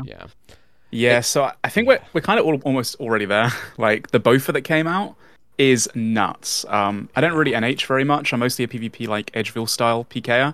But when I do NH and I go against a Bofa, I'll hit them off prayer like 70% of the time, and they'll hit me off prayer like 2 times out of 50, and they'll still out DPS me because of how accurate and insane the Bofa is. It is just nuts. And then, like I said before, the Fang that's coming out is going to be huge as well. And Torva, dude, Torva is crazy. Like, at least with the Inquisitor's armors we got, that had like 30 defense, right? So it was low defense. It was cool. You could, if you did it in raids as well, used it for PVM, you'd be hit a bit more. And if you make a mistake, it's a bit more damaging. But Torva comes out, you can hit 87 in AGS in PvP. You can hit 90 claw specs. You can hit 50 plus mauls. Like, you can one hit people constantly. And it also has the defense of like Inquisitor almost. Sorry, not Inquisitor. Whatever it's called, the Justicia. Yeah, it's absolutely nuts that that's in the game already. And it. To answer your question, like, should we have PvP-specific items? Like, I like that PvP and the wilderness is a part of the game, and I don't like the idea of things kind of only being used in some areas and not in other areas kind of thing. But at the same time, I don't think we've got a choice, really. Like, power creep is inevitable, right? And the teams kind of try to skirt around it by having situational items and things that have drawbacks, etc. But if we want bigger and harder bosses, ultimately we're going to need bigger and better weapons eventually as well, and there's the concern that like old content gets kind of overshadowed by new methods. Like this new staff that's coming out is going to be really good, a bunch of God Wars Dungeon stuff, and the Bofa already and Tebow already like changed the meta completely for stuff like Zami and Bandos and such to be range based now instead of necessarily melee based. So I think it's inevitable. I think the way the team's done it, having the game being out for 10 years, like, there's been a lot of change and power shifts and such, but we're going at an okay rate. I think there will become a point, and I think we're almost there pretty much already, where certain items maybe shouldn't be used for PvP or should have exclusions. But then it gets complicated. It's like, do you have like a different set of stats where certain uses in PvP and certainly not in PvP, but equally, like you mentioned with the Scythe, big bosses only or big monsters only get get affected by them, and their true powers only used on certain things, or maybe you've got like a weapon that is only really good if the opponent's got like a crazy amount of defense, which you can never get in like PvP armor sets or whatever. I don't know, it's a hard one, but I do have faith in the team that when it comes to balancing, well, with the exception of Torva and Bofa coming out of PvP, hopefully they're gonna get there. It's a difficult one. I don't know. To be fair, I mean, Torva and Bofa, I mean, those things are expensive to bring out there. They are, yeah. They're no joke, but yeah, they are very, very powerful. This is a question from Champions Cape. So he asked 2 things. I'm going to focus on the second. He asks, what are some PvP changes you would make? And then his second question is, if you had the ability to fix or change anything unpolled, what would it be? Ooh, that's a difficult one. Changes that I would make. I'd love to see unpolled just bring back Bounty Hunter. Like I said, there were thousands, if not tens of thousands of players, like a whole community, clans and people that would log in every single day, or even alts. Like, a lot of people had like PK accounts, low level builds, Obby Maulers, low level Gmaul Pures, just completely eradicated. That whole scene, I think that's been the biggest damaging update. So sometimes you think about updates like damaging the game, but the removal of updates or the removal of content single-handedly does the most, gets people to quit the game. So I bring back Bounty Hunter for sure, with some kind of reward system in place, even though it can be exploited in gold farm. Just make it against the rules, just actually enforce the rules, or make it very difficult for people to actually boost it and such. It'll always happen, of course, there will be people that do it, but like, look at the rest of the game. Do we nerf Zora and take all its loots because there's Zora bots 24/7 going, or do we remove a bunch of the uniques from Nightmare? There's always going to be people that are going to do that kind of stuff, and it sucks that PvP is always at the kind of end where it's like, or revs, it's like it's too much here, but it's not in other places. I don't know. I don't like that. Other updates and changes I'd make to PvP. I'd love to see. Obviously, I'm biased here because I'm a pure myself, but I'd love to see pures kind of being made great again. The only updates we've really gotten over the years, apart from updates that everyone can use of like high attack levels like Scythe and such, in terms of like gear, we had the Elder Chaos Robes a very long time ago now, which are only marginally better than God Robes, which I never use because God Robes give you a load of prayer bonus too. So I'd like to see kind of glass cannon, kind of one defense items coming out a bit more. Meds and Zerks have had loads of different things over the years, and I'd like that power shift to go back to the glass cannon build, kind of really high offense, low defense. I'd like to see more prayers come out, maybe a new prayer book, albeit not as ridiculous as, curses were back in the day with Soul Split and stuff like that. But I'd like to see some high-level prayer stuff come out as well for PvP. And again, just like that whole kind of idea about the wilderness being high risk, high reward. Like, you just need to put a load of good rewards in the wild. I'm not saying that the XP per hour should be the best in the game, because then it does kind of, people do feel forced to go if they want to go for records, if they want to like be really efficient. But a bit under, what the best XP per hour is, not the best XP, but close to like, decent XP rates and making a bunch of money for the risk of being in the wilderness. I think stuff like that would bring a lot of people to the wild a bit more and kind of actually allow the wilderness to kind of become great again. I don't see it happening anytime soon to the extent that I'd love to see it happening. But if I could, that's what I'd love to see, a bit of a combination of Bounty Hunter and then wilderness updates to make like methods for everything. For example, we have the wilderness resource area, right, which is still pretty good for dark crabs. I think you can 2-tick them and it's a pretty chill AFK method. But I think it should be better XP per hour, or there should be other things in there for like every skill. And it's not, you're not forced to go, right? It shouldn't be like the best XP per hour, but there should be that balance of like being good XP, which makes up for the fact that occasionally you're attacked or have to leave, but equally you're getting like good money for your time if you are risking it for the biscuit kind of thing. Yeah. Interesting. Yeah, that's what I'd like to see, a few things.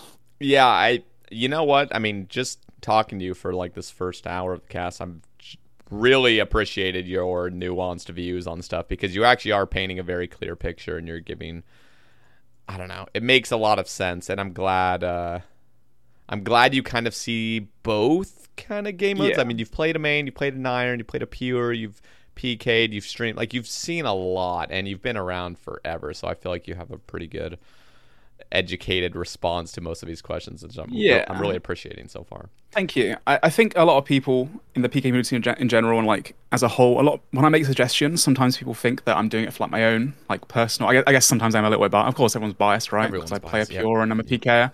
But at the same time, like ultimately, especially like equally to most creators, we want to see the game flourish and do well, right? If the game does well and keeps going, I get to keep playing the game, obviously, and I get to keep streaming and all that kind of stuff. And so like at the core front of a lot of my opinions that I have and suggestions that I make is for kind of the good of the game, is what I feel personally, and like what everyone will enjoy and what will keep things going. And I think like most creators kind of see that at the forefront of our suggestions is like, we want the game to just do well and for more people to play it and enjoy playing it, and for the game to never die, really, because like that's the bottom line, because that benefits all of us equally. But yeah.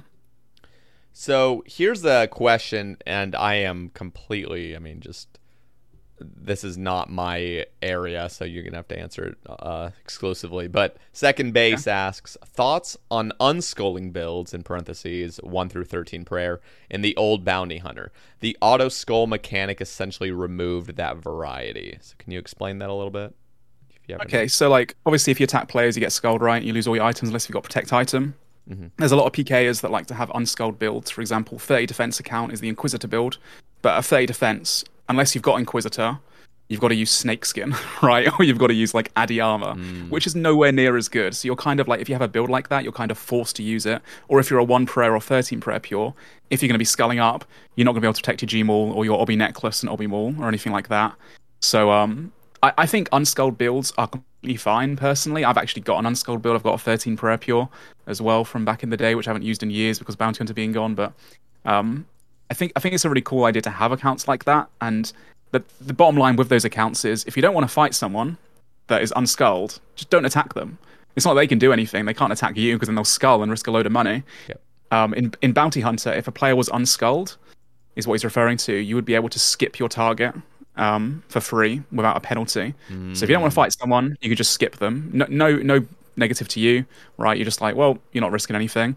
But what I find, at least, and what I do when I do unskull PK, which I do even on my prayer accounts, sometimes I'll bring a load of risk, like more than most people. I might bring 2, 3 times, 5 times as much risk to use those items that are kind of like a bit more expensive.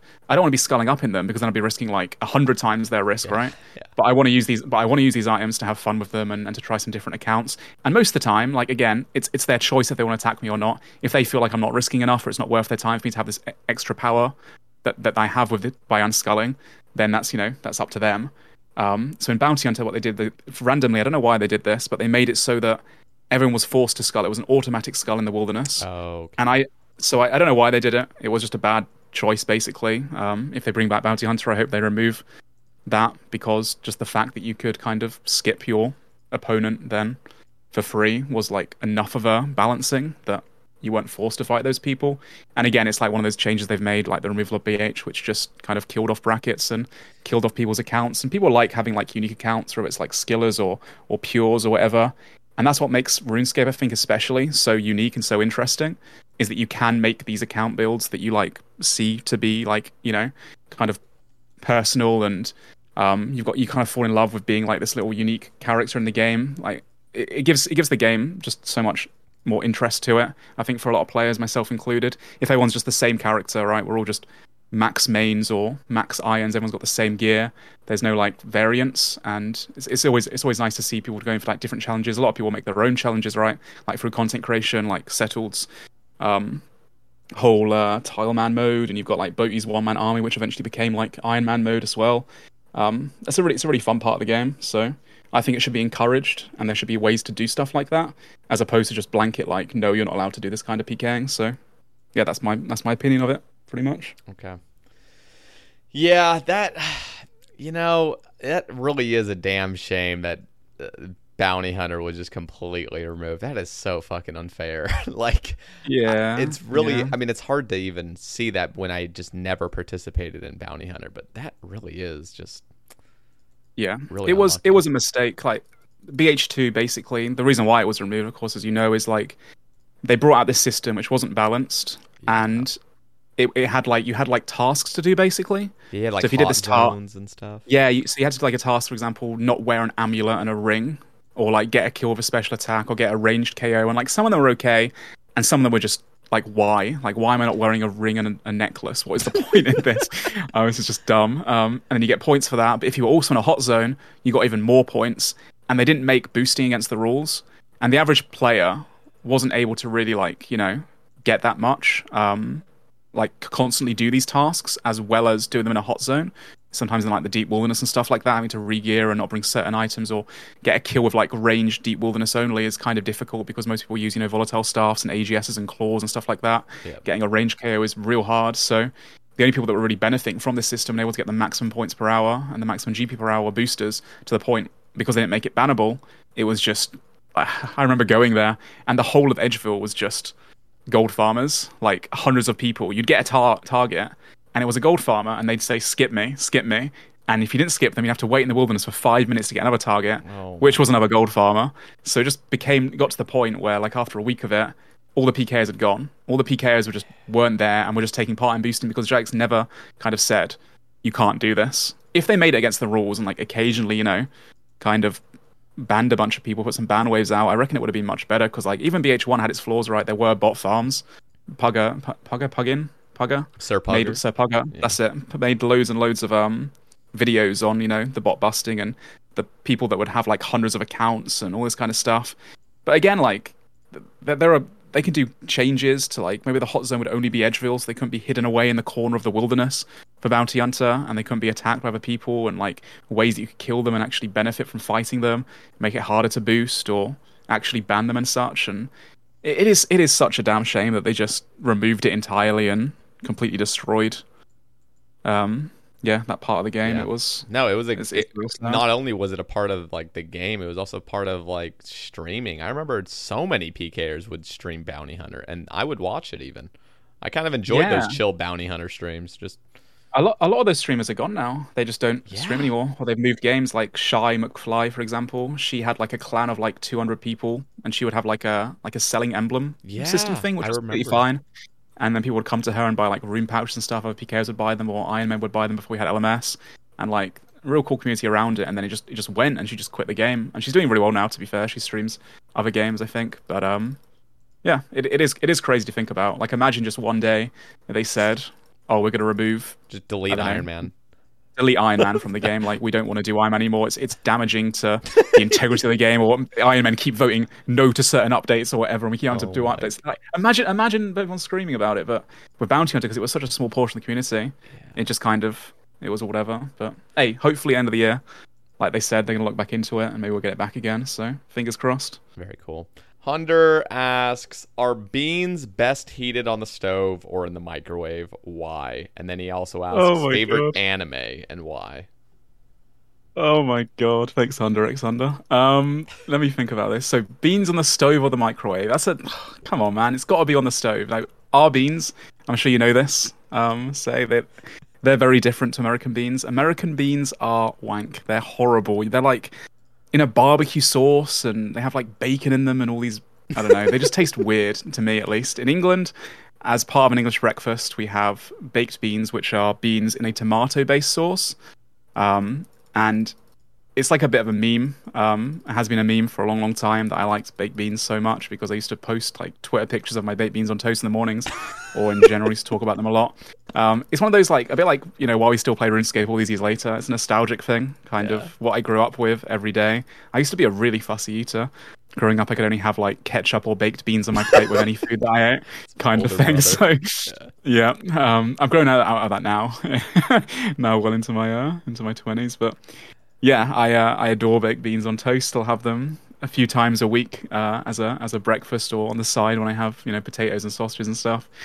On the stove, it reduces the sauce beautifully and eloquently, and in the microwave, it's just different. It just doesn't hit right. Yeah. As for favorite anime, I recently got into anime a few years ago. I kind of always thought like, oh, anime, I don't want to watch that. But at the same time, like growing up, I watched a lot of Studio Ghibli. Ghibli. I don't know if you've heard of any of their stuff. If you're into anime, it's kind of like anime meets Disney. They kind of tell the stories in quite a nice, beautiful way, and like kind of have some contrast to like real world predicaments, like the environmental impact of things and all that kind of stuff. So growing up, Princess Mononoke was my favorite anime, like movie that I watched when I was a kid, for many years. And then in terms of like TV shows, anime wise, I recently watched the second last season now of what's it called? Attack on Titan. That's probably my all-time favorite. Really good show, which if anyone wants to get into anime, I recommend checking that one out. And probably Sword Art Online, which is a bit of a squishy one, a bit of a cutesy one, but that was I got some good memories of that as well. So yeah, are you into anime at all, or no? So I never really got into it, unfortunately, and I never had the channels really growing up that just had a bunch of anime stuff. Like I never watched Naruto or what was the other Dragon Ball Z. Dragon Ball. Yep. Yeah. Like that was not part of my childhood. Even Avatar, it was never part of my childhood. So I mean, I see people now that are just still like they think it's. I mean, it is their god. Avatar, The Last Airbender, is their god. I mean, they are obsessed with it to this day. And there's a lot of nostalgia attached to that. It has to be. And unfortunately, I just never really got that. So my roommates in college, I mean, I had one roommate in particular that loved Attack on Titan. And to be completely honest, I'm not really even into watching shows or movies even. Like, I can watch them, but they have to be so good. I mean, because I've always just been like, I don't know. I like games more than sitting down and turning brain off and watching something. So I get you. Yeah. I did, however, try to watch Attack on Titan. I got through a little bit of it, and I hate to even bring this up, but it's just the truth, and so I'll mention it. Something that really bothers me about anime is the super overdone voice acting where they act like whining children. I can't stand it for the life of me. And it's like one of those like things that just like eats up at you. That is the one thing. It's like, dude, as soon as I'm in a scene where there's like a man child crying and yelling and pouting and stuff, I'm like, dude, I can't do this anymore. Like, it's so why I didn't want to get into anime for so long, is like a lot of it just felt like so childish, and especially the over sexualization of like children and that kind of stuff is weird. There's some weird anime out there. And I'm not a fan, obviously, of any of that kind of shit. And that's why I didn't want to get into anime for so long. Or I didn't want, like, people would mention, oh, watch this anime or check out anime. I'd be like, that's weird, man. I'm not into that kind of thing. And then I watched, like I said, Attack on Titan. I grew up watching Dragon Ball and Pokemon and stuff like that. And end of the day, like, there's a lot of them. The medium of anime can be really good, and kind of the kind of the cartoony ones. But yeah, when things get over the top, like you said, the voice acting and stuff, it really puts me off too. And there's a weird kind of corner of anime out there which isn't for me, of course. But yeah. So some of them are pretty cool. I like the fighting stuff, the Attack on Titan, etc. The storylines themselves actually very much intrigue me. I mean, my roommate was telling me about the storyline of Attack on Titan. It sounds awesome. I think the biggest part is I'm very picky. Like, just regardless of anime, if I'm watching a movie and there's no recognizable actors in it, I'm instantly already turned off by it. Kind of, I'm like, okay, this clearly is kind of budget, clearly not like the best production value, and I just kind of get turned off by it. So I'm very picky when it comes to any sort of show. You might like, have you got Amazon Prime? Yeah. Yeah, I watched Vinland Saga recently, which was pretty good. It's got like a historical aspect to it as an anime, and it's not like over the top kind of thing, but it's got some cool kind of philosophical approach to some of the storylines and kind of the way the characters deal with things and kind of progress. That's one for anyone listening to the podcast looking for something new to watch. Vinland Saga on Prime. But yeah, no, I don't watch that much anime, to be honest, nowadays. I do like Netflix, though. I'm a fiend for Netflix. I watch way too much. In the evenings, I'll sit in bed on my mobile watching for far too long, to be honest. But the same as you, I do prefer gaming, sitting on my PC, and because we stream and all that kind of stuff, we don't have as much time compared to, I guess, the average gamer who could maybe like AFK and just like watch things all day long. But when I'm playing RuneScape, I'm not a huge fan of skilling. I do enjoy some skilling, and I do enjoy the Iron Man progress. But mostly when I'm playing RuneScape, the things I really love is PvM and PvP, which requires you to, focus up mostly. There's some exceptions, of course, like when you're doing chambers, you kind of get into the rhythm. You can, read your Twitch chat and interact and all that kind of stuff. But when I'm playing a game, I like to play the game. Yeah, no, for sure.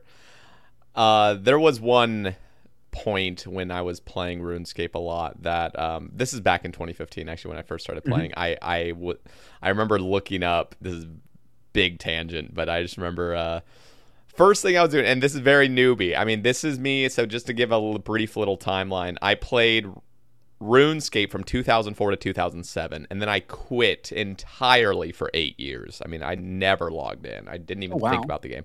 I played Guitar Hero, I played like computer games, I played GameCube games, I played all that stuff. So sorry, did you ask something? No, I said hell yeah, Guitar Hero. Yeah, good times. I was a menace at Guitar Hero. I mean, Hey, I'm Ryan Reynolds. Recently, I asked Mint Mobile's legal team if big wireless companies are allowed to raise prices due to inflation. They said yes. And then when I asked if raising prices technically violates those onerous 2-year contracts, they said, "What the f*** are you talking about, you insane Hollywood ass?" So to recap, we're cutting the price of Mint Unlimited from $30 a month to just $15 a month. Give it a try at mintmobile.com/switch. $45 up front for 3 months plus taxes and fees. Promo rate for new customers for limited time. Unlimited more than 40 gigabytes per month. Slows full terms at mintmobile.com.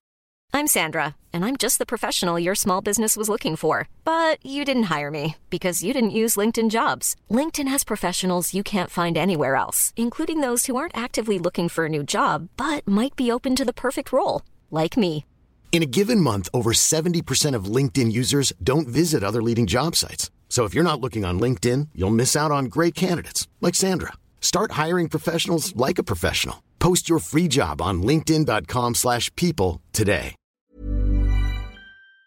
was the game if there was anything like, you know, learning how to do the Inferno, you know, on RuneScape, like the equivalent was like me grinding on practice mode through the Fire and Flames. I mean, like trying to decimate parts that were so hard, and I would just sit. I'm not even kidding. I would come back from middle school and high school. It was both schools, I guess, technically kind of like led into it. But I remember I would come back from high school. I'd get off the bus. First thing I'd do is I'd load up the Wii. I played Guitar Hero on the Wii, and I would just sit without doing any homework, without even like taking off my backpack. I was already on there sitting on the couch playing Guitar Hero, and I would sit there for 5 hours straight practicing one song.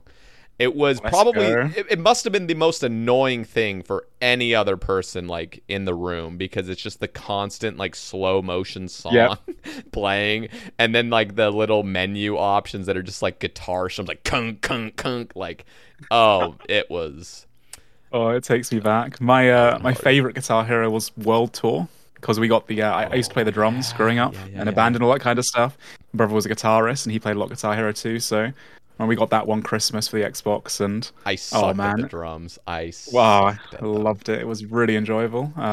It's really away at those. It was really the foot pedal that just completely threw me off. It was too hard to do both. I just didn't have the foot-eye coordination for it. I was useless at the singing part. I am tone deaf, so I really cannot sing to save my life. Trying to hit those notes was just like, what am I doing wrong? It's just awkward singing, like actually singing. It was a little awkward. But anyway, the whole reason I brought that up is because in 2015, my roommate, I was doing sales in Vegas, door-to-door sales, and my roommate got me back into old school, and he was telling me about it. I was like, okay, like that's cool and all, but RuneScape sucks. Trust me, like they got rid of Wilderness and all that stuff 8 years ago. And he's like, no, they brought back like the original game that we love. And so I started playing it, and the first thing I went to do is go kill wyverns. Like I wanted to get 72 Slayer because wyverns were it. When I looked up money making guides on YouTube, wyverns, like first 3 videos, it was like, hell yeah. So I don't know how I'm trying to tie this in, but basically when you were saying like, you know, PVMing and not really being able to watch a show, just too much interaction, I had my perfect little laptop setup. I'd lie on my bed and I'd have my laptop with my wyvern alt, and then I'd just be able to watch like any sort of YouTube or shows like that. And that was like my idea of like PVM at the time, like ranging wyverns with a rune crossbow. But humble beginnings. Yeah. I actually really adore those kind of grinds where you turn brain off, but you're still killing a boss and you're just stacking stuff, you know? It's kind of like that nice progression, but chill. Yeah, that's like one of the beauties of RuneScape, right? There's just so much to explore. You can go from doing like some chilled out grinds, bank standing. I'm woodcutting right now, just chilling, cutting some redwoods. And then you can really get into the deep end with Inferno, Chambers, Fasanis, PvP.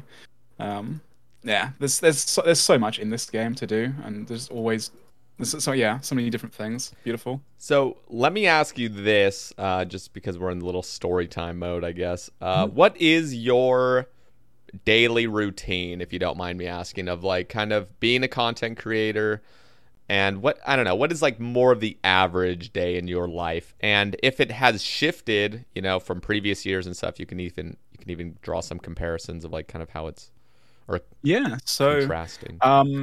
I think at times I definitely struggle with my sleep schedule. I'll like any gamer, right? I'll stay up way too late sometimes. That's like my biggest kind of enemy, is having the mental fortitude to kind of go to sleep. I'm a bit of a night owl. I like being awake late. I like my time off stream as a creator to just chill, vibe, watch shows or chat to people, play games, that kind of stuff. So sometimes I'll be in a schedule which is probably not the best for my stream. But on average, when I am in a good schedule, which was recently for about 2-3 months, and then I got COVID last month, so I was a little bit unwell, so it's kind of slipped recently. But on average, I'd go to bed, wake up around, usually I'd aim for like 8 to 10 in the morning, which is a bit of a big window. Go downstairs, have a coffee with my parents. So I live with my parents at the moment for a few more months. Then eat breakfast, sometimes the classic baked beans on toast. Recently it's been muesli with blueberries, and I've recently started taking Athletic Greens, which I think Foe is currently sponsored by, which is like an all-in-one kind of green shake, because I'm trying to get my health just a bit more kind of on top of it all, since, being a RuneScaper all the time and a streamer indoors, sitting on my PC, my diet's not the best sometimes, so I'm trying to take more control over that. But have a coffee, have breakfast, have that shake in the morning, make a sandwich usually to take on stream, start my stream. Dude, my schedule's been all over the place in recent months, but anywhere from, I guess, 10 till 2 p.m, depending which stream schedule I'm in, sometimes a bit later. Stream for minimum 6, usually 8 to 10 hours.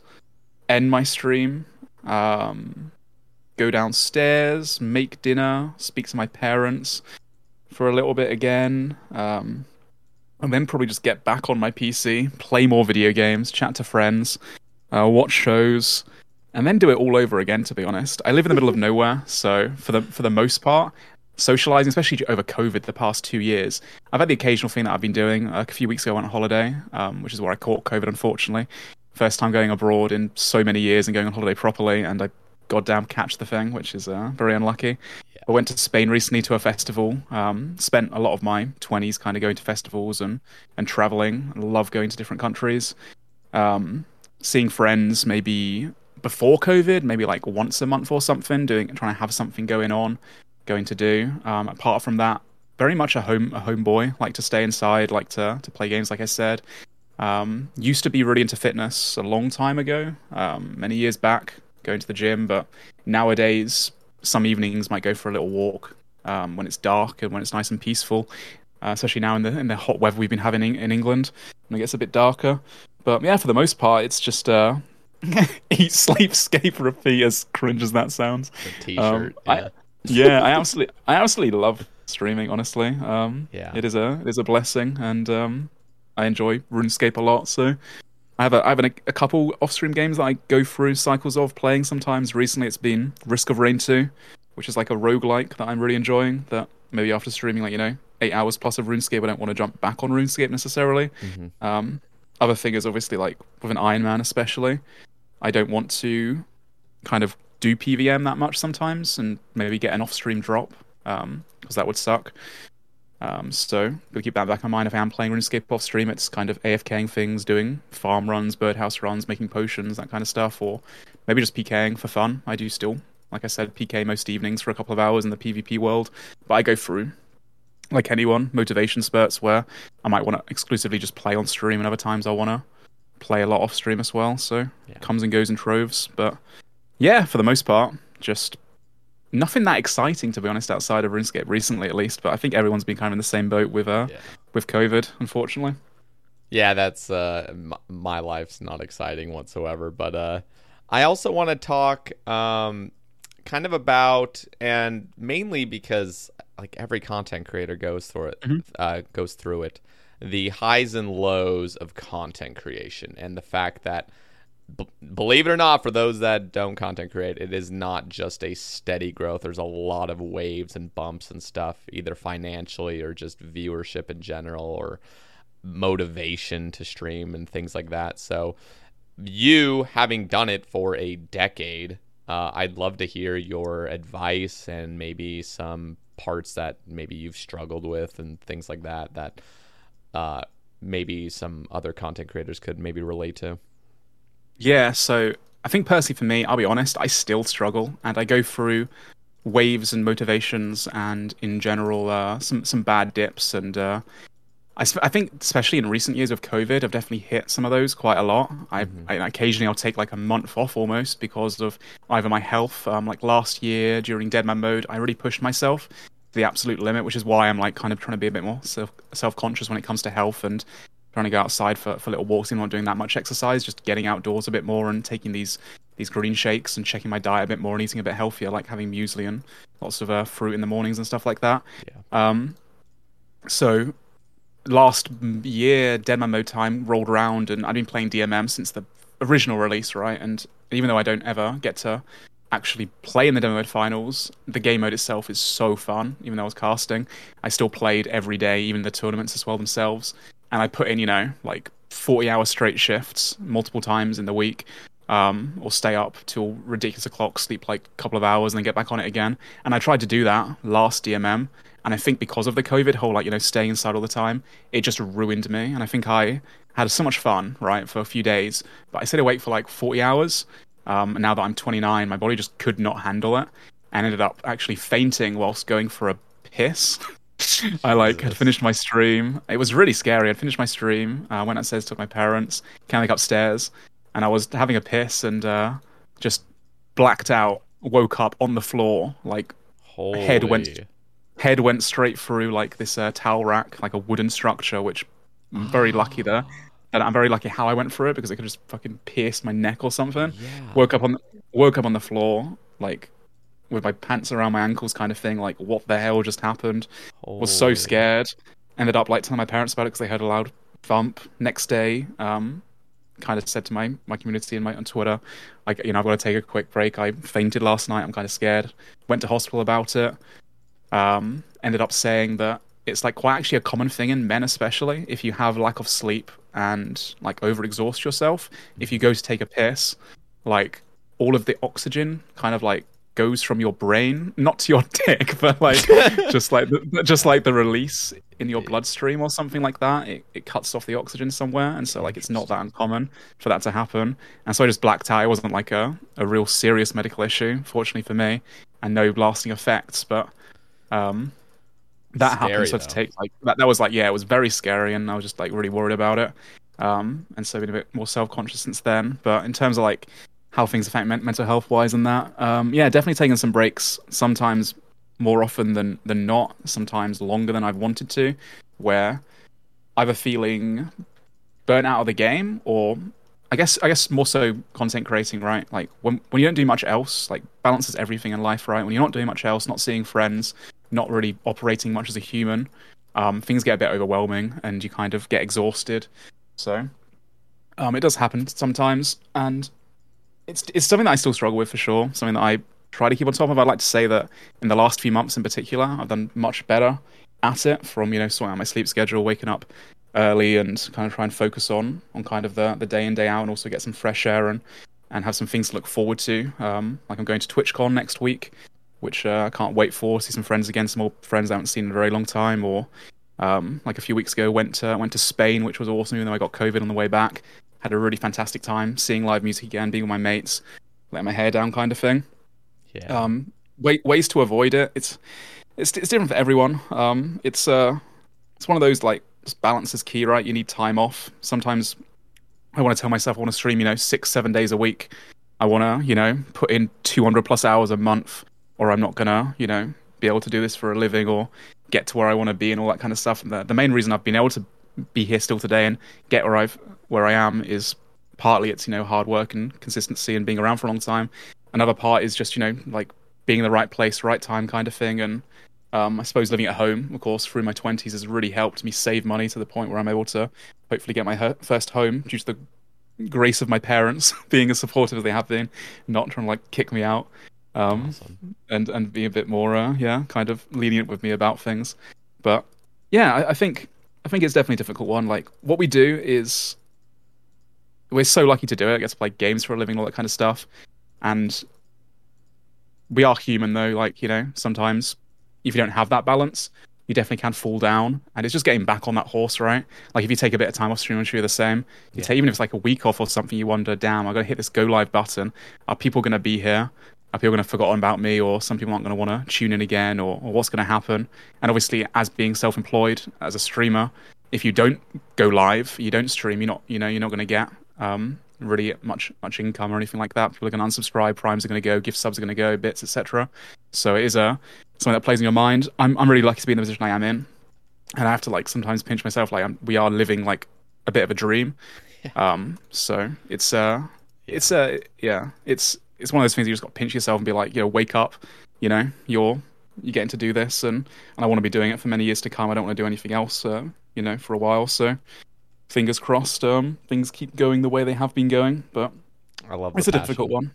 It's sure a difficult one sometimes. Yeah, for sure. I just love that you still have that fire for it. Even though there's times where you might not be as motivated, it's still cool to think after 10 years this is what you want to do, and you still can look at it and say this is really a dream, even though it's so normal now.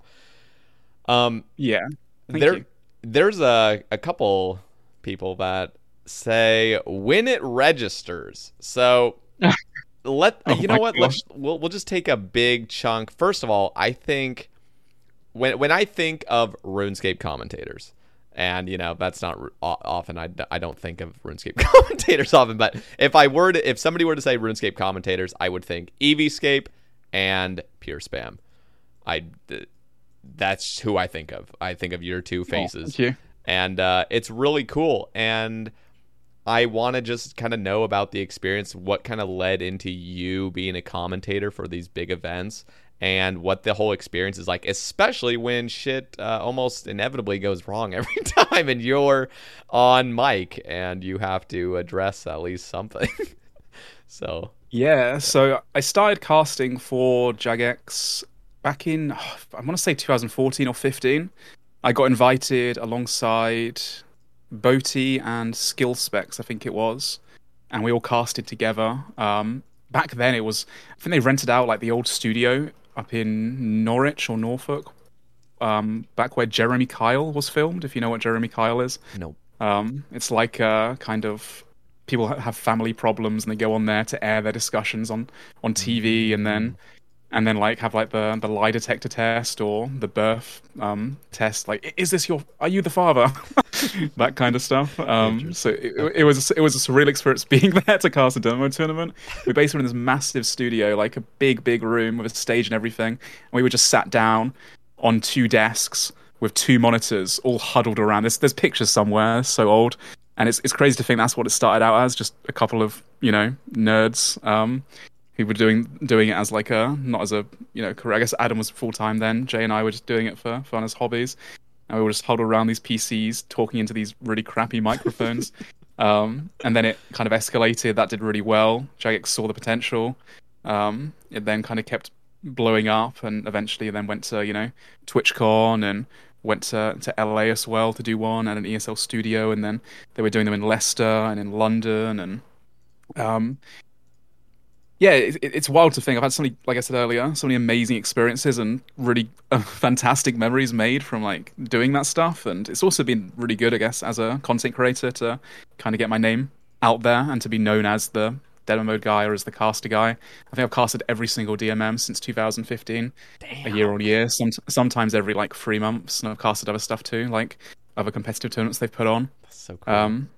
When things go wrong, like, again, it's like the whole thing about feeling very lucky to be there, right? Like, I get paid.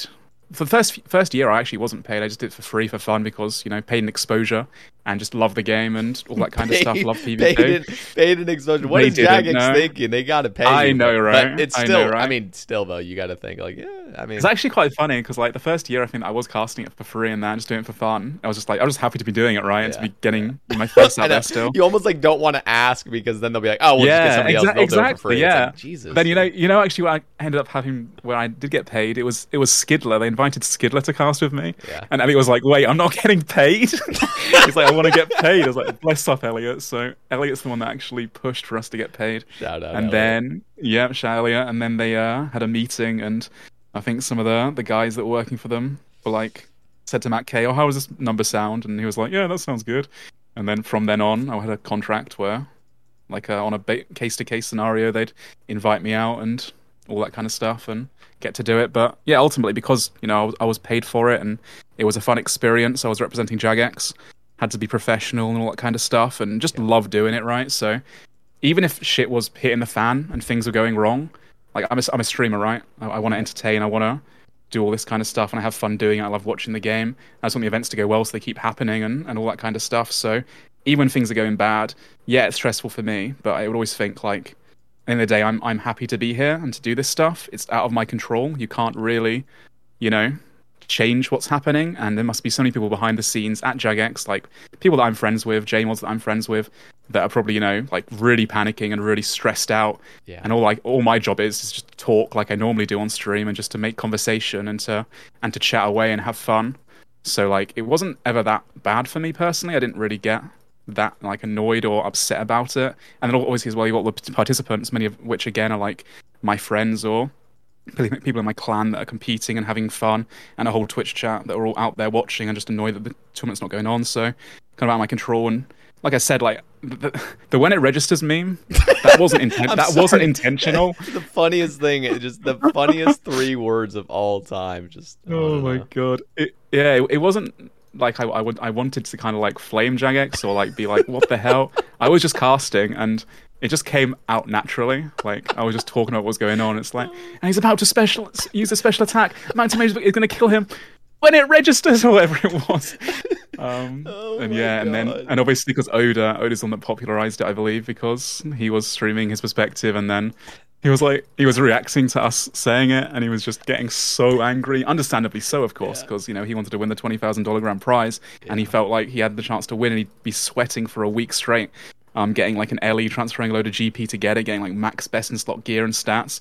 So he was, understandably pissed off. But then that clip went viral. XQC responded to it. There's another moment actually, which went quite viral, which was myself and Boaty were casting at an Insomnia Gaming Festival event, which is like a little game convention up in Birmingham, I think it was, many years ago. Yeah. Back in like 2015, 16. And we had headphones on, but they weren't like the one, the clip I'm talking about. They weren't the proper headphones. About, yeah. And because we're gamers, right, went to take off our headphones, and like Adam goes to take his off, and they're not there because they're like in-ear things. And then I go to the exact same thing, and I'm just like so confused, like looking for my headphones. So the next morning, actually, after that event, we like did that casting event, had a great time, went like drinking afterwards and such, and had a nice meal and everything. Woke up the next morning rather hungover, and I get a message from my brother, and he's like, "Ian, you're on the front page of Reddit." And I'm like, "What?" And so I open up my phone, and there it is, like literally front page of Reddit, top post of the day. Adam and I taking off our headphones, and it was like my 5 minutes. Everyone gets to like 5 minutes of fame, right? And that was like it for me. And it was that's awesome. That was a very bizarre experience, but that really... I've only got. Oh, sorry. I was just gonna say that really is one of like the all-time greatest clips. Just both of you, just it's like NPCs basically. I mean, you're just like so used to taking this thing off, and you both do it. It's just awesome. Yeah, very nerdy. And there's one more DMM thing that happened. I was casting with Elliot once, and that's just 2 parts. Elliot is a very funny guy, and he's got no filter. I've got 2 memorable experiences with him, which just made me feel so shit, but are really funny to look back on. One was we were casting at a Rune Fest, I think it was, like hosting. And we were doing a tournament, and we were talking about something, and I said something like, "Oh, you're one of my best mates at Elliot." And he was like, "All right then." Anyway, moving on, the whole crowd just laughed at me. And then there was another one where I was interviewing Nightinator. I don't know if you've seen this clip. I'll send it to you later.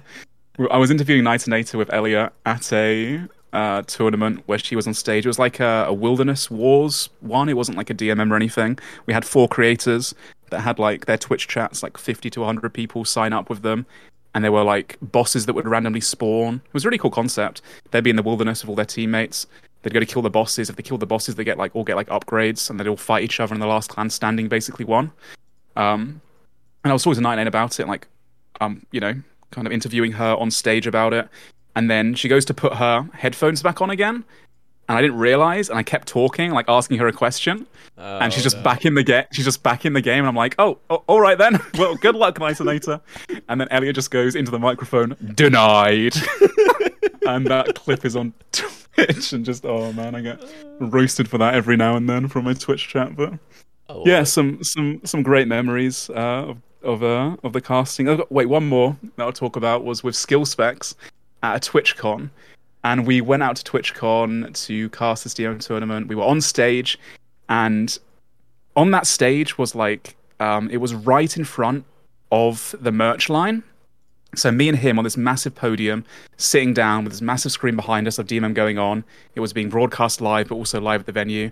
There was a little crowd in front of us, and then just behind the crowd, there's just massive loop of people, all waiting to get merch from TwitchCon. And they had nothing to do except either look at their phones or look up at us, which was just being broadcast, and we were like, talking into the microphone. And something went like really wrong. I think it was the one where Wooks was tick eating in the fog. And so we were just there trying to like explain what was going on, and there were like hundreds of people just being like, "What the hell is happening right now?" That was an interesting experience. But I've got nothing but good memories of DMM, to be honest. Even when everything goes wrong, or there's like drama happening or DDoSing happening, it's kind of out of our control, and it's always I got paid for it, and I got to be there with my friends and with all the JMods that I'm good friends with as well, and get to be a part of something bigger than myself. It's something I'm always going to look back on with fond memories, to be honest. And hopefully, even though I don't think DMM Finale might come back in the same way it has done, I do pray that we have all stars or invitational events. And given my track record, I do really hope they obviously invite me back. Partly, I'd love to get paid again. It's a great thing to get paid for doing something that you love, but on top of that, it's just cool to be a part of. So yeah, fingers crossed for the future, and great for the community too. Yeah, I also think it's cool that because you have been doing them since 2015, it's really, I don't know. I mean, you're going back to like the paid for exposure thing. Besides the whole like, that you should have been paid. You should have been paid for the first 2 times. Yeah. But I mean, it's really cool because like I just see you now, and I'm like, oh, like I mean, inevitably you're going to be the next, commentator of something. Now that's not a guarantee or anything, but me, just as part of the community, and I'm sure many others just think, oh, like you are one of the commentators, for these events, and I just think that's a great position to have because you are great at it. So it feels very natural. Cheers. Speaking of Skidler, Elliot asks 2 questions. Sure it is. Where the fuck has your hairline gone, and why is everything on your barbecue burnt? And then West Ham responds, I hope he knocks you out next RuneFest on God. Now, if I could knock Elliot out, I would for that comment, but we all know that Elliot is much stronger, thicker, and more hench than I am, so I don't think that's going to happen. Plus, I couldn't hurt a fly. But, so to answer the first question, yes, I have a massive forehead. I always have done, which surprises me why Elliot asked this question, because again, many memories. Again, another memory with Elliot being at the Deadman Mansions, getting to host one of the mansions with him and cast the finals. And that was such a wild experience. We had like this mansion. I need to talk about this very quickly. Yeah. We had this mansion booked out, and Elliot and I were like looking after basically 5 content creators because we just put ourselves up for it and thought it'd be fun. And we were also streaming from the place too.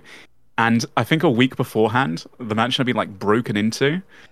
So there were like these what are they called, NOS pellets, or whatever they call the things where people like put them into these machines and like, I don't know, basically all this like drug paraphernalia left around this place. Like there was like marijuana buds on like the radiators and like leaks in the ceiling. Jesus. And it was a strange experience, but everyone had like bedrooms with like ensuite bathrooms, and Elliot and I were just sleeping on this floor with this mattress just cuddled up next to each other for like a week straight. A week? But even for a week straight. But even back then, I still had a massive forehead. Unfortunately, genetics do be how it do be. I'd like to say that it's my big brain that's in here, but we all know that's not true. So, yeah, unfortunately, I do have a massive forehead, and I'm reminded of it daily by my Twitch chat with the forehead command and all that kind of stuff. And yeah, it is what it is. Can't change it, but hey, we embrace it. As for my barbecues, again, a bit of a meme. A while ago, I think it was a year or two ago now, I put a tweet out, which was me. It's basically, we have these like disposable barbecues, which is like a tray with a bit of charcoal in it, and they look really sad. It's not a proper barbecue. It's not how I normally do barbecues. But one night, it was just a nice evening. I didn't feel like doing a proper barbie. I just wanted to grill some sausages, kind of thing, outside and get some sunshine. So I have this picture on Twitter floating around of just this chair in front of a couple bricks on the floor with this little barbecue on top of it. It just looks really sad and depressing now that I look back on it, and I kind of got memed to shit about it. But it's like as any creator, right? If you get like flame for something, or you get meme for something, like you got to just take it in your stride. And at the end of the day, content's content, right? So you just kind of embrace it and grow with it. So yeah, I started posting barbecue pictures occasionally on Twitter and getting sometimes flamed for them. And one of them was I don't think they were burnt, but I don't know. Whenever I have a barbecue, I like a bit of charcoal on my barbie. Yeah. I like a little bit of that stuff on the outside of the sausages. But absolutely. But yeah, Elliot's a bit of a snob when it comes to food. one RuneFest, I remember. Well, to be fair, quite rightly so. He's got balls. Like, if you're going to go to a restaurant, when I've been to restaurants or gone out for food with Elliot, if something's not good or like to a high standard, not only will he like make it known to people, he will complain and like ask for either a refund or like send the food back and ask for it to be re-prepared again if it's not to like the standard that he's ordered it. Which, like, you know, understandably, if you're ordering food and such, like that's what you got to do. Just a lot of us, I don't know, maybe I'm just a bit timid and I don't want to cause problems or anything like that. Are very timid, yeah, exactly. And I don't really care. I'm not that fussy of an eater anyway. So it's great to have a friend like that will. You go with them and you're like, all right, we're getting double meals, boys. Exactly, yeah. Or like I said, I would never have been, you know, put on the payroll if it wasn't for Elliot. Like quite rightfully, kind of sticking his, you know, asking for the payment in the first place. So yeah, big ups to El, to be honest. And also stop being a cheeky cunt. But yeah, I do love you, man. I it actually brought up something just kind of like what you're worth as a content creator, and I know it. You know, I'm not going to lie. The exposure is great and all, but yeah, you are worth something. But then again, probably at the time, you're probably exactly like me. If Jagex invited me out to go commentate and there was no pay questions there, I'd be like, you know what? I really don't want to like maybe have this go a different way where they get somebody else out. So I would probably be in the same place kind of, but now I guess with at least when it comes to sponsorships and things like that, like I feel like I do have a pretty firm grasp of somewhat what I'm worth, and so now when things are brought up, and I kind of say this more as like advice to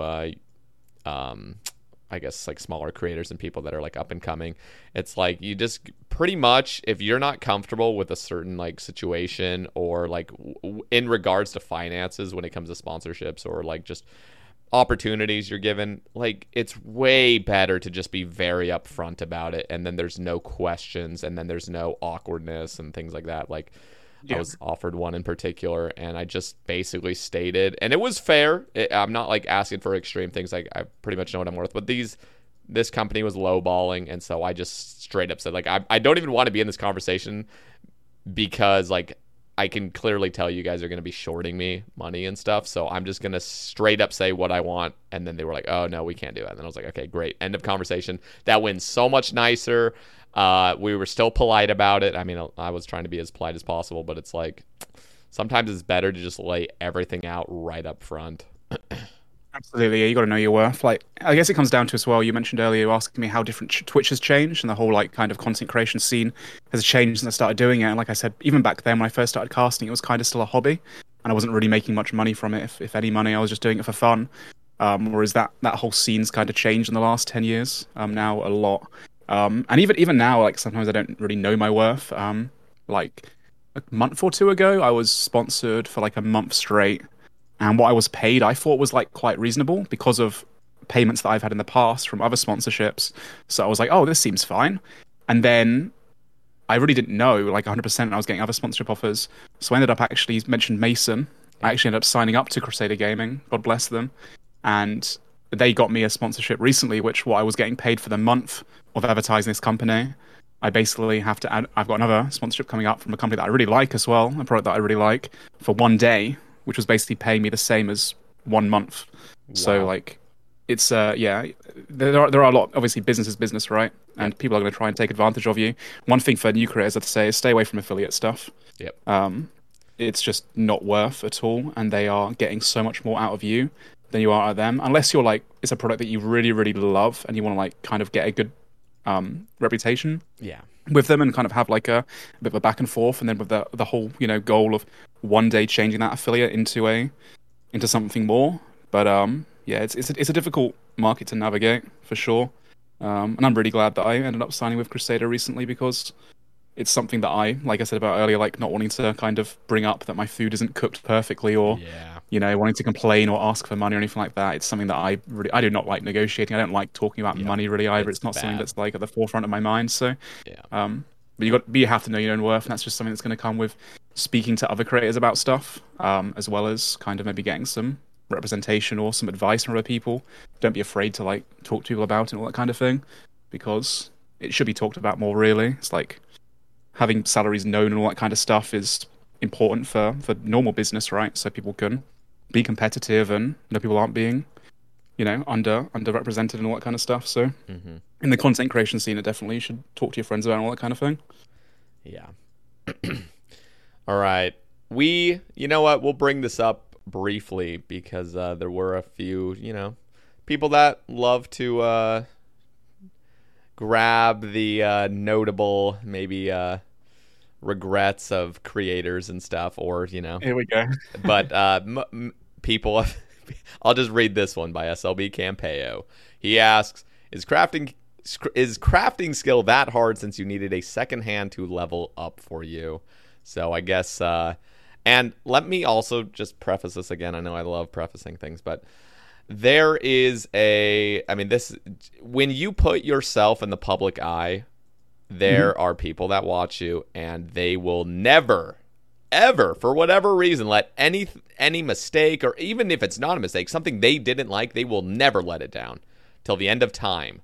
And I've seen it with many creators that I've had on where they make, a mistake, they say something wrong, or they messed up in some way, and it just haunts them for years. And it doesn't have to haunt them particularly, but from an outside's perspective, you can clearly tell people get riled up by things like that for years and years after. So if you'd like to briefly explain this.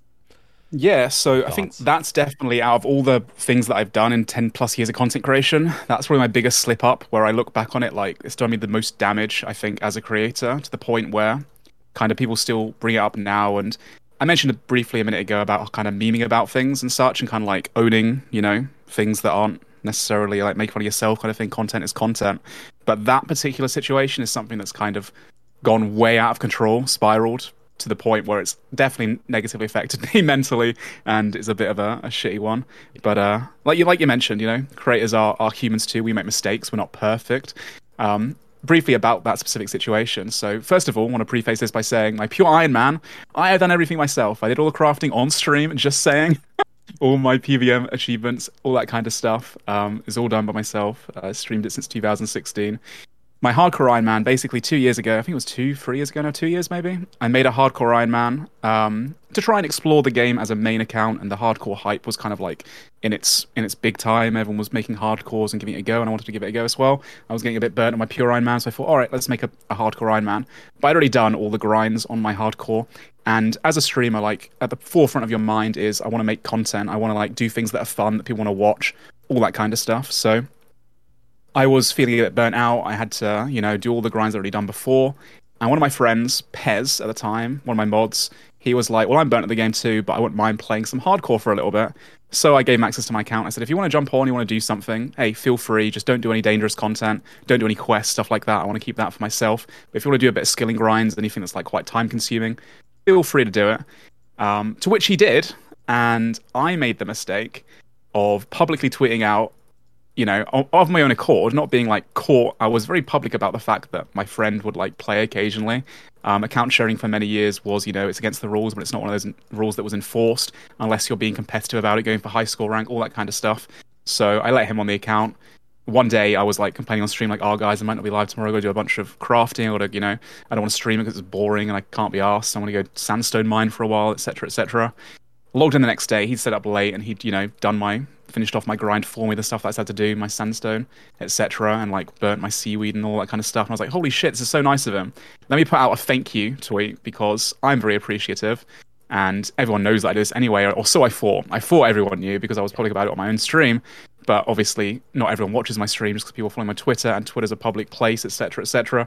So I tweeted out saying thank you, to which it just kind of got way out of hand. I think what it came down to was people's frustration at Jagex not enforcing the rules, and the mentality that like account sharing shouldn't be like allowed in any way, shape, or form. So it started off as like a bunch of HLC and individuals that don't like that kind of play style and think it should be like, not it should be enforced better. Just basically making it really public, being like, blah, blah, can't believe you shared accounts, all this kind of stuff. Wow, creators. Because obviously as a creator, you're kind of, held to a higher standard, and especially because I, get contracted to cast work for Jagex as well. Assume that, it's got to be, set the example and such. Yeah. So what was meant as me being like totally honest and coming forward and giving a thank you just to one of my mates that, like, I didn't pay for it, by the way. I didn't, like, pay for services, which was against the rules or anything like that. He was just a good mate trying to do me a favor and trying to help me out. Just spiraled way out of control to the point then there were, like, Reddit threads made about it, like, oh my god, this content creator is so bad, cancel him. And then like, I said at the time, I said something along the lines of, like, hey, I totally don't mind you guys using me as an example of, like, you know, this shouldn't be okay, and, like, you know, making the conversation of Jagex being like, you know, we should start enforcing the rules more. But it comes down to, like, hate the game, not the player as well. Like, these rules haven't been enforced for a very long time. They don't care about it and such. It's not like I'm going for ranks. I wasn't paying for service or anything like that. And things just kind of, like, blew out of proportion to the point where there was misinformation being spread about me. Yep. Like on Twitter, on Reddit. Just completely crazy things like, oh, this person's a horrible guy. He does all these other things, or not going to give examples, but just like things that were just completely outlandish, just fully weren't true. And the problem is that, like, once you've got that mob mentality of, like, this person's bad, we don't like this thing, things become believable for a lot of people that are outside looking in. Yep. And even though I've been around for a long time, you know, I'm a creator that's been around since 2012. I've cast all the DM tournaments. Like, in the grand scheme of things, I'm not a bit like, you know, I'm not like a boaty. I'm not like, you know, that big of a creator. Not everyone knows me and all that kind of stuff. They know of me, but they don't really know me. They've not watched my streams before or know me as a person. So, you know, people just believe things at face value. They get a few uptokes or whatever because people love upvoting things and love jumping on hate bandwagons. It just spiraled to the point where it was just like, man, I feel like the community fucking hates me now for one little mistake that I made. Yep. Not to mention that, like, I'm not going to name names, but I know so many creators that have paid for people to do their accounts for them or help them out, like, in whatever shape or form. Every single PKing stream that use every single one, basically. Yeah, and Iron Men too, and other creators that have, like, had help from people. But, like, at the end of the day, it wasn't meant as, like, you know, this should be okay. It wasn't like me trying to make a statement. It was just me trying to give a thank you and trying to be honest. But I'm the one that gets shot down and, like, hated by everyone. And now I'm, like, remembered by a lot of people in their mind as being the guy that bought services or the guy that shares accounts because he's really bad at the game or doesn't want to do his own grinds. Which, like I said, isn't true. Like, my Pure Iron Man's pretty much 2K total level with 90 plus and everything, with a bunch of endgame achievements, Infernal Cape, Tebow, Bofa, Dragon Warhammer, like, all that stuff I've done myself, spent a long time doing it, which I'm very proud of, but unfortunately overshadowed in some people's minds about the fact that I had a content creation account that I was kind of, like, just trying to put out some good content, have some fun with, that I got a bit of help on because one of my mates wanted to be kind and make things a bit quicker. But, like, regardless of how people feel about that rule and about, like, you know, account sharing not being, you know, meant to be done or anything like that, it was a horrible experience for me personally, like, waking up to just scrolling through Reddit and having just loads and loads of hate pointed at me, and then at the same time on Twitter too, just loads of people, like, retweeting. And even now, like, it's a very easy ratio. If you want to get a ratio on me on Twitter, go for it. Just say, don't you, like, anything that I say, any opinion that I've got about anything, it's like, why should we care about your opinion? Like, you know, you shared accounts. Or if I say something like, this should be against the rules, or I'm so glad, for example, recently the client bans, like, I'm so glad this has finally happened. It's played PvP since 2017. Like, clienting and PvP and risk fighting, which is something that I'm very passionate about, has been, like, completely destroyed by people using cheats and AHK and stuff. And I'd be like, I said something like that on Twitter, like, oh, thank God this is done. And then I have people replying being like, you've got no room to say anything about cheating, you account sharer. And it's like, bro, like, apples and oranges, like, it's a bit different and all that kind of thing. So now it definitely does suck. But I mean, at the end of the day, I'm definitely behind the most of it now. It has a thing in the back of my mind, like, oh shit, I shouldn't admit this because of trolls and all that. But it definitely does suck, and it's not my best moment for sure in 10 years of content creation. No, it 100% sucks. And yeah, I mean, as soon as one little slip up that arguably is not a big deal at all ends up just haunting a content creator, because, like, there's nothing, like, people want to look for the imperfections and then just rail on them. I've been through my own bullshit of that, where and then the worst part that you had kind of mentioned are just lies. I mean, like, where they'll mix in that and then they'll start saying other just absolute lies on Reddit of things that you do, and there's no defending yourself. So at that point, you're just like, okay, well, this sucks, because regardless of what I try to do, if I try to just for my entire day go through every fucking thread, that of me being mentioned and try to inform people that, okay, that part's not true, and hey, like, I apologize, like, I'm not going to do it anymore or anything like that. It doesn't matter, because I mean, it's just like there's too much there. Yeah. And I've seen it with so many creators as well, where it's one little slip up, just one little thing, and sometimes not even creators, just people on Twitter, they'll just do one thing, and now that is what they're known for forever, and it's really fucking sad. And I have a lot of empathy for it, mainly because I've gone through it myself. And for those that have never gone through anything like that, which is the vast majority of people that have just not been publicly shamed for something, it sucks. It sucks ass. It really is a downer on your mood and mental health completely, depending on how big of an impact it is, especially as with the content creator, where that is your living. I mean, now you're being publicly humiliated on, things where you can't even defend yourself. It's fucking awful. So, it's impossible to basically explain to anybody that hasn't gone through it, but it really does suck. And try to see a little bit of empathy, or try to have a little bit of empathy for these, believe it or not, content creators, like you said, are not perfect people. It's pretty crazy to think that we're not perfect. Yeah, we all make mistakes, and that doesn't necessarily mean that we shouldn't be kind of told that we're wrong. We are wrong sometimes, all that kind of stuff. But equally, people grow, and people understand, and it's just one of those I've been on the internet for a long, long, long time, and I've been creating, like I said, for so many years now that it's like I understand not everyone's going to like me, right? You don't have to like me and all that kind of stuff, but when you have, just are bombarded with negativity, it's very, and your life is kind of like your career is online and all that kind of stuff. It's very hard to avoid. So, like recently, for example, one of my friends has a maxed hardcore Iron Man. He's not done any PVM on. One of my close friends. One of my mods that I'm seeing next week actually go to TwitchCon to go catch up with him as well. And he's like, Ian, I want you to stream this account, go do, all the endgame PVM as a hardcore. And it's like, dude, you are crazy if you think I'm going to touch that account. If I log on that account even once on stream, that's all going to come back. I don't. Yeah, it's just not worth it. It's just not worth it. So I hate to bring up other examples of this stuff. I'll only bring up one just because I know he's totally good and he's moved past it, and he even memes on it. But Coxie, that's what I was thinking. Bless him. When his script went off, I mean, again, it's like, he messed up. I mean, it's clearly cheating, and it's a video game. At the end of the day, it's RuneScape. He didn't want to manually click 28 herbs over and over and over and over, so he decided to cheat and do it. And it's like, okay, that's the end of it. Boom. He got his little, public shaming and all that. And, but I don't know. I just see things like that, and I'm like, dude, I don't know. It's not as deep as people make it. I think it comes down to it's like, I think people like to kind of jump on that mob mentality of they love it to feel better. Maybe sometimes I don't know, when I think about myself, when I've been negative online, when I've been toxic in PvP and all that kind of stuff, I look back and I'm like, wow, that was so out of character for me. Why am I doing this? Why am I saying these things? Why am I acting this way? And usually it comes down to I'm not in a good place myself in my mind. I'm acting this way, or getting emotional or getting upset about these things because I'm not happy myself. And I think I'm not a psychologist. I'm not claiming to be, but I think a lot of it comes down to that as well. People just kind of are distracting from their own problems. People are going to just think about themselves a bit more, I think, sometimes, and not get so stuck into how other people are doing things. Obviously, there's, some things are right, some things are wrong. Obviously, people have opinions on things. People are passionate. I get that. And fair enough, voice your opinion.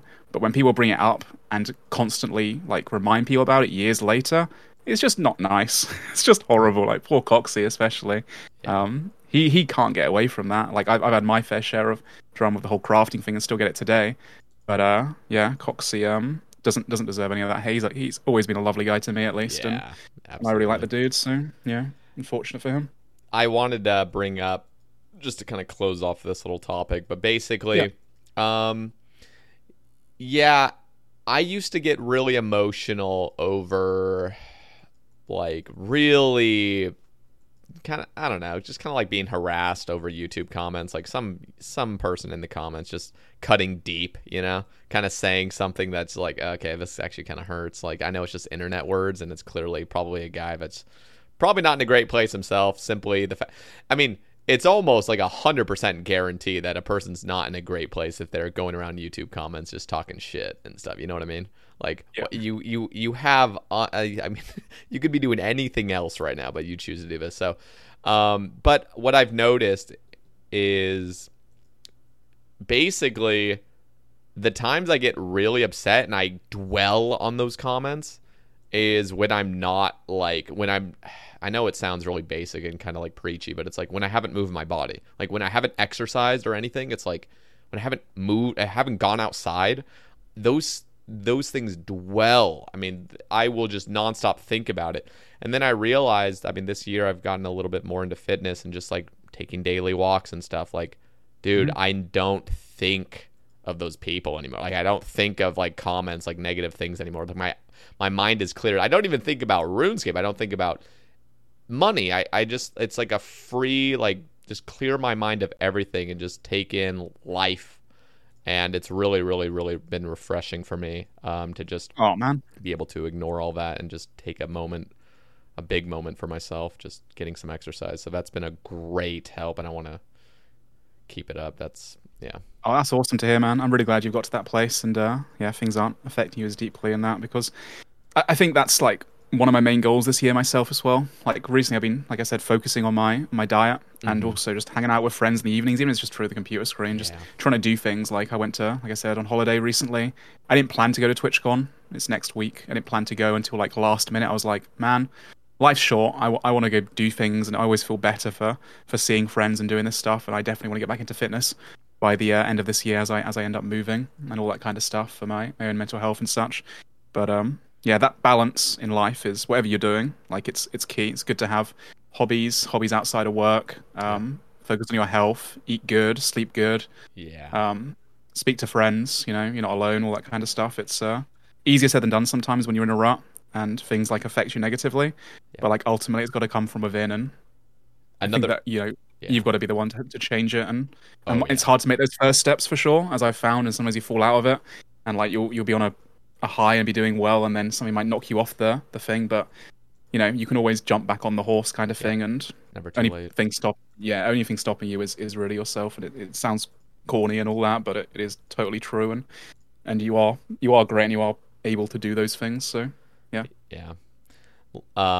And just being able to block people. I mean, blocking people. I mean, I'm not kidding. I know it sounds like funny, but it's like, dude, genuinely blocking people that are negative, It's like, I used to do a thing very briefly. I've always been kind of really used to blocking people. It's really nice and just banning people. But there were times where I'd keep that around, or like, I'd maybe kind of like check in, like, okay, clearly there's an account on Twitter that's like just fucking hates me, or like a person on Twitter, and like you're kind of curious to see like what they've posted on you, just so you can like kind of like have your fake little, I don't know, revenge. I don't it's weird. It's like, you almost like are looking, you're like searching for people, like the haters, but then I'm like, you know what?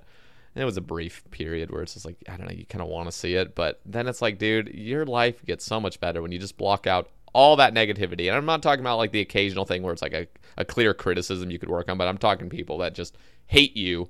Just get them out of your life. They're on the internet even, so it's like even easier than being in person. It's like, just get rid of them. And it's done. You're in control of like. I know it's a bit of a meme of the whole like just it's the internet. Just get off your PC and walk away kind of thing. But like the blocking tool is for sure so useful. I found a lot of use in that as well. And I know what you mean about kind of sometimes you're in a bad state. Almost feel like you deserve it, or like you want to look for it, the negativity, and then you hone in on it and all that kind of stuff, and it's a horrible cycle.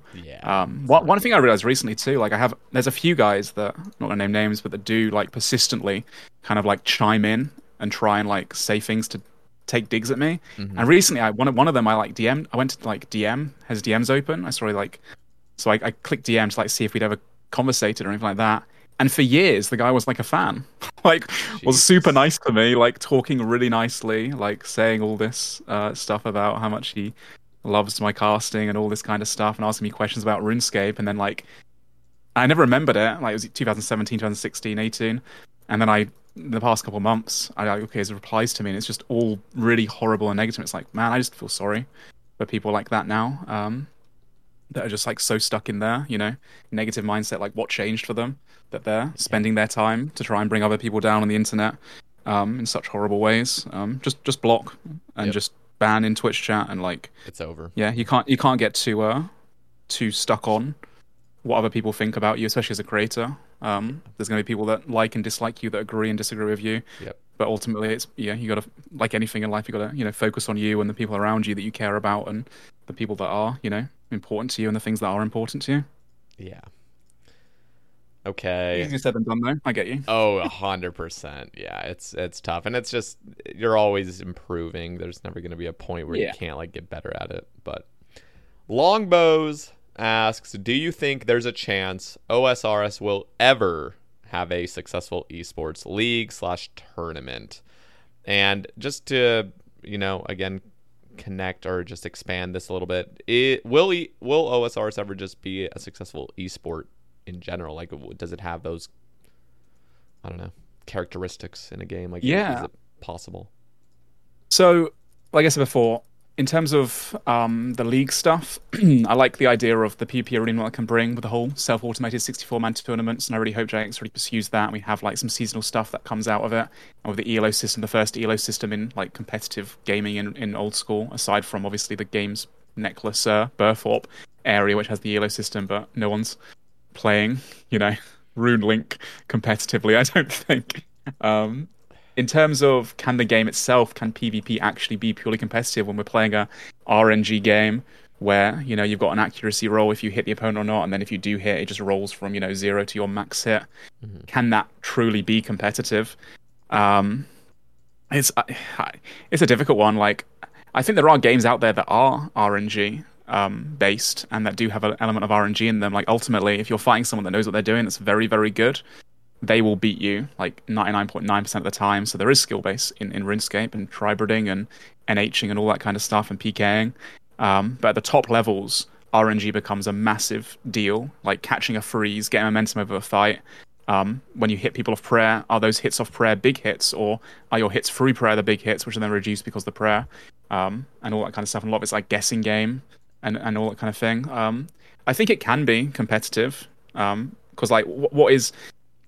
When it comes to like competitive game that is RuneScape or Deadman mode, I think the biggest tool it is for the game is as a marketing tool to kind of show off the game and people to watch and to enjoy, like esports, or like why do people watch sports and that and like to watch their favorite teams play and all that kind of thing. There's a lot of luck involved in all kinds of those situations, and could they change it to like reduce or remove the RNG altogether? Like maybe, but then you completely change what NHing is. So for example, if let's say you got a point, like I remember Adam and I many years ago, we had a night out and we were drinking and sat by a bar at the end of the night and we were talking about like if we wanted to see a purely competitive RS PvP fight, like what would it be? We like talked about maybe if like you hit someone off prayer, you get a point, or if you get a spec off prayer, you get like 5 points, or if you like successfully get your tank gear on, you like get a point, all that kind of stuff. But then when you start doing things like that, you kind of take away from what NHing is. Suddenly it's not about hitting every 5 game tick cycle with like crossbow and mage and not missing any game ticks to try and keep at your DPS, but suddenly it's about maybe stalling hits and like waiting to try and catch your opponent on prayer. And even then, like it's a whole guessing game, right? It's like a game of mental chess, like where you're trying to be one step ahead of the opponent and kind of outplay them and like make it look like you're going to do a range hit, but you're faking and you're doing something else. And a lot of that comes down to like, well, it's a 1 in 3 chance to get it right. So like how much of that is competitive? And like long story short, I think it is, even at the state that it is right now, I still think it's competitive. I would love to see something like that in the future. But it sounds like such a massive kind of design work. And I don't think anyone at Jagex that works for the team has that PvP expertise to design something like that at the moment, or at least a full understanding like the top NHs do in the game. Does that mean it won't ever happen? Like maybe if they brought on board some people to come help them, which they've done for like a lot of content, like Raids 3 recently, they got Atty and a bunch of other people, Dead Wilson, etc., to come in and kind of test the game out. Maybe they could lean on the PvPs in the game and like the PvP Discord they have recently to try and help design something like that. I know we have like a lot of new JMods too. Shout out to Mod Goblin, who's their most recent addition, I believe. One of our community managers now, who's like very into PvP. Used to work for Method. He used to be my boss at Method as well, and he knows a lot about RuneScape. He plays an Iron Man, all that kind of stuff. But he's big on PvP and competitiveness. Maybe one day we can get something like that. I think it's probably a big thing to ask for, especially considering that, like I said, the dev restraints and how little dev time we have on PvP, and with the state that PvP is in right now. I just really hope we still get tournaments, and that we still get these opportunities for the community and the people that love to watch it and that love to partake in it just keep happening, which I don't think they're going away anytime soon, even though they're going to be in the same form they've been in the past with the Demo Mode finals. But there's a lot of things they could do. Like I said about the whole point system, they could do something like that. But even as it is right now, like you put someone like 1013 up against even the best Brits in the game, and like 90% of the time, 1013 is going to beat them. Yeah. Or someone like Panic even. Yep. Like he's very good too, and he knows the game to a T. And there are people that are just still getting better and better. And the top players in the game, yeah, there's still a lot of luck involved, especially in like a best of 3 or a best of 1 or whatever. But there's a lot of skill too, the people that make it to the top 16 DMM finals consistently are the same people. They are like the best in the game, and then the best in the game by quite a margin as well. So I like to ask. I've had dedicated PKers on the cast before, and I always like to like bring up little ideas, and they're not very well thought out. So if you have any like points or anything, but I always wondered, like, okay, so what if PvP? You're 1v1ing somebody. What if you actually could not do any damage if you prayed correctly? Like if you prayed melee and they AGS you, it's a guaranteed 0. Same thing goes with range and rage. And the other thing is there's 2 options for this one. It's either if they don't have pray mage up, you're guaranteeing a freeze, or just remove freezing altogether. So you still mage them and do a lot of damage if they're not praying mage, because you want all 3 styles clearly, but there's just no freezing anymore. So there's not like that huge, oh, I got the advantage, I'm now walking under you for the next 18 fucking seconds. Like, is there potential for those ideas? I don't know. So it's like leads me to the whole thing I just said about the point system. It radically changes the meta of NHing, where suddenly like hitting off prayer becomes more important than maybe having the right gear on, for example, or in general, like if you're hitting zeros on the right prayer, suddenly it's not a case of like every 5 ticks you want to be changing attack styles and keeping up DPS and keeping that room going, that momentum, but you're going to be stalling ticks and like suddenly going for like 6 ticks or 7 ticks to try and ensure you're always getting hit off prayer. And that still like sounds like a lot of skill involved, maybe more skill, but again, still. But and still, again, it's like, but again, it's still like a lot of luck involved, a lot of RNG. There's always going to be an element of RNG, and that's not necessarily a bad thing. That's what RuneScape's built on, right? In all portions of the game, with drops, with the hits that you hit in PVM as well as in PvP. I guess not in skilling. Skilling's not really an RNG when you get to the top levels when you're doing all the methods like 3 tick and 1 tick. But I think it would I would love to see it in action, and there's probably some things I just haven't even thought of that are clear, like, oh, well, that wouldn't work because of this. But seriously, I mean, just getting rid of you ever being frozen, and I would just love to see this be tested. Clearly, it would completely drastically change the game that we all know for the past 20 years. But like, just an arena, you're still mage. It's still all the same like gear layouts, but you cannot get frozen. You can still mage them, and all prayers that you protect will always deal 0s. In fact, I actually just thought of another idea. What if there was a recoil? So if you were to AGS whack a guy and he put on pray melee, you would actually take like 2 damage. You would take like a recoil. Okay. Actually, so it's even more than just okay, I don't want to lose this hit, but I'm actually going to get reflected damage. I don't know. Yeah, it's like. And then there's other things, like I said, about the whole like point system. Maybe you just don't have HP suddenly.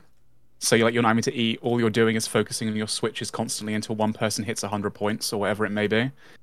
True. Just changing things up. Yeah. In a purely competitive scenario, all these ideas are really cool and be really interesting to watch. There's like some dev time constraints and kind of like, finding out what's the best way to do it. But sure, any changes, right? Any changes to the meta? Like every PvP game has meta shifts, has things radically changing, and RuneScape's kind of remained very stale for so many years PvP-wise, which I think is another reason why it may have died out. Even the people that have been PKing for a long time, myself included, kind of get bored of the repetitive nature of it. There's only so many times you could, one-tick AGS spec someone or do like a Gmaul spec MSB insta or whatever it may be and switch your items so many times that it's just the same thing over and over and over. At least with PVM, you get more bosses, new mechanics to kind of perfect and different gears and stuff. We do get different updates occasionally in PvP every few years. We'll have like recently the Harmonized Orb, I think was one of the coolest ones that we got, which I like to PK with a lot still today. But yeah, I don't know. I would like to see any stuff like that. I'm definitely in favor for. In the actual wilderness itself, you asked me earlier about like any wilderness changes or PvP changes I'd like to see. One thing that I don't enjoy very much, Deep Wilderness, is like the 115 HP camp meta of like pray melee if you drop below like 80 and just spam bruise and get away really easily by freeze hugging someone. I find main PKing really boring, which is why I like Pure so much, because there's less of that RNG. Like still there's RNG in terms of do you hit a 0 to a max, but when you go for an accuracy roll, like 9 times out of 10 you're gonna hit on a Pure. And it's like there's less like room to breathe. If you make a mistake, it's gonna like cost you. And there's more momentum shifts. Like you can get comebacks and suddenly kill someone even though you've been down the whole time because you do everything right for a couple hits.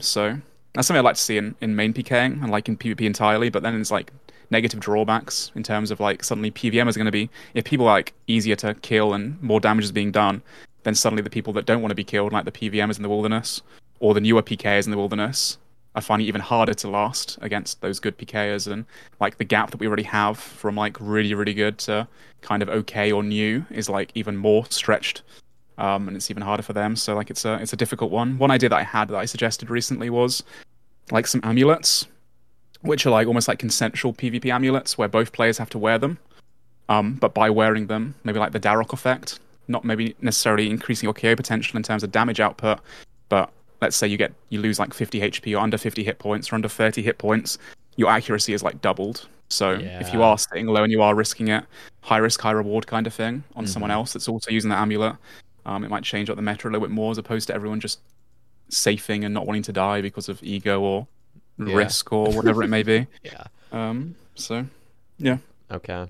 A cold one asks, BH Crater, Return of Free Trade BH, or BH1? Which was your favorite? Oh, damn. So all the different bounty hunters. Man, I've got such fond memories of all of those. So when I like I mentioned before, I was a free-to-play PKer for many years. I was a free-to-play PKer back in original BH creators, free to 55, 50 to 100, and 100 plus were the free worlds back in free-to-play. So I originally, I was a free-to-play PKer, like level 57 combat, and the BH creators came out. And I was like, damn, I can't PK anymore, because if I want to PK, I'm against always level 90s. And level 57, I won't stand a chance. So I made a new Pure, which I PK'd all the way from like 40 to 56 combat in BH, which, to be fair, isn't that much. When you're only playing like an hour or two after school, was just every day coming back, PKing for months on end. And then I got to 56 combat, and I was so sad. I was like, damn, now I'm 56 combat. I have to go to the next bracket or make a new Pure. This sucks. And then the week later, actually, the BH Worlds came out, pre-AOC, which was like EP system and all that kind of stuff, and having to wait for your EP to go up again. So I spent years in those worlds as a free-to-play PKer, and then the BH world we have now is obviously the old school one, which I also PK'd for a long time. I think even though I haven't really BH'd much, only re-H'd on the release, I think one of my accounts is like rank couple hundred, like top couple hundred, although I barely did it, apart from the on the original release, we got like a couple thousand kills. But it's so hard to compare them all because they're all different times and nostalgia goggles and all that. Like looking back, you have fond memories, maybe not necessarily because the actual mechanics themselves were the most balanced or the most fun, but because we were all noobs and kids. And usually when you look back on things with fond memories, you only remember the good and not necessarily the bad. So the first BH creator, the negatives of it were that you could like team people, which was good for me because I had a bunch of friends that sat in the middle of the crater. People would teleport to target to us, and then we'd like 2v1 them in free to play, which was a bit busted, and they wouldn't be able to escape even on like swordfish or lobsters or whatever the people used back then. That was fun, but yeah, I don't know. It was kind of I don't know if it would last as well today as it did back then. Then the BH2 was kind of the EP system rewards, and I didn't like EP personally. I found it fun back then because it was enjoyable to, occasionally get a corrupted weapon as a free-to-play PK. And I think the corrupted battle axe, I got that once, and it was like worth 100 rune scimitars, like 3 mil. I was like, oh my god, I PK'd 3 mil. Holy shit, I've got so many simmies to PK with now. I'm so rich. And again, I PK'd for years in free-to-play. On that account, I got to that was 56 combat when BH came out. I was probably like 70-something strength. And I PK'd in free-to-play exclusively, all the way to like almost 99 strength from just free-to-play running around. I put in a lot of hours for many, many years doing that. And then I'm pretty sure I got 55 to 85 mage for TB when that was made free-to-play from just binding people and occasionally alking whilst PKing around Fist of Guthix area, the wilderness. Free-to-play was so fun, man. It's just so simple. Like always active, several thousand people in the world. You could PK in singles, and it was just like a quick little, rune simi to rune 2H. Or you go multi, there were always clans out fighting each other, running up to the Hill Giants or to the Chaos Altar or the old Bounty Hunter area. So good, but again, it's like, memories looking back, always fond of them. And I guess I more enjoyed the activity levels as opposed to maybe the mechanics. Because right now we could not have EP system in the game now; it just wouldn't work. People wouldn't like it, like you kill someone for a bunch of money and you get 12 pike and some mithril chain body and all this kind of stuff. You're like, what the hell? I should have got 10 mil cash. So I don't think EP system would work nowadays. I like the old BH we had, BH1, like Edgeville kind of style, plus or minus 5 levels. You got a target. You had to kill that target. If you didn't want the target, you had to like skip them or get a penalty where maybe you couldn't get more targets and have to like sit out for a while. That kind of thing. And then you have the whole emblem system. I like the risk versus reward aspect of the emblem, like I mentioned earlier. If you want to get more money, you've got to risk a high level emblem. If you die for it, the opponent gets it. And then you got to start from level 1 all over again, kind of thing. If you somehow make it to level 10, like boom, that's like load more points compared to just getting a bunch of level 1s. So something that can be sold for, 2 mil GP. And suddenly each of your kills are worth, a couple 100k as opposed to just like 100k for getting normal tier 1s. So yeah, I really like the old BH, and I hope they bring it back. I hope we have a reward system with it. I look forward to seeing what they do at the end of the year with that. I have a strange question to ask. So, with all of your knowledge of RuneScape, if you could choose one time period in RuneScape to go back to and just absolutely take advantage of just like everything like what time period would you want to go back to with all your knowledge?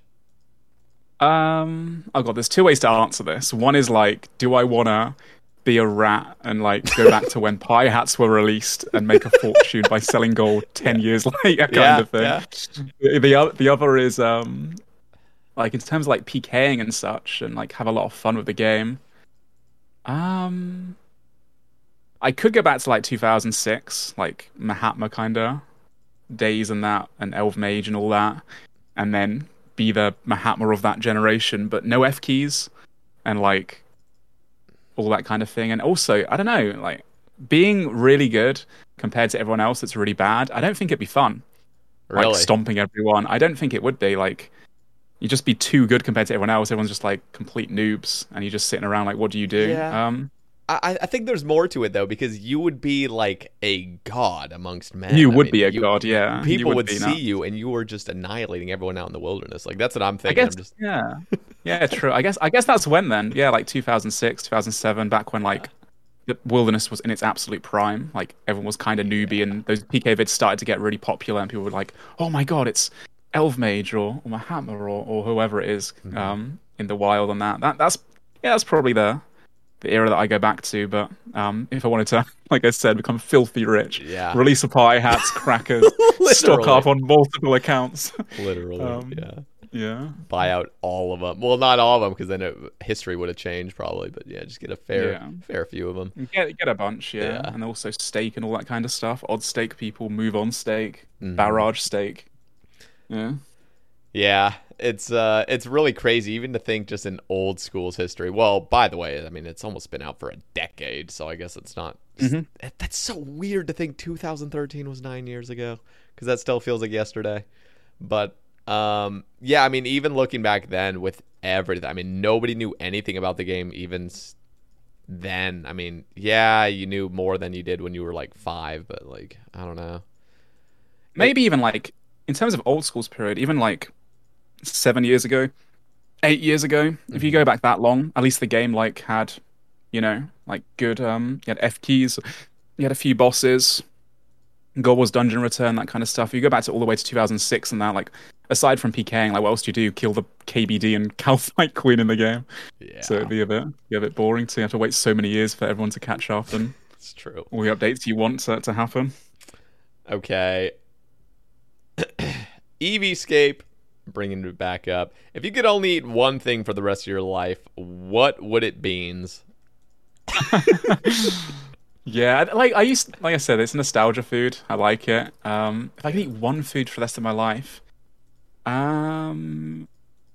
most people would say like pizza, right? Because you can have all kinds of different toppings on pizza. Everyone loves pizza. I'd probably say pasta, maybe like a type of pasta. I don't know. I really enjoy meatball pasta with loads of veggies.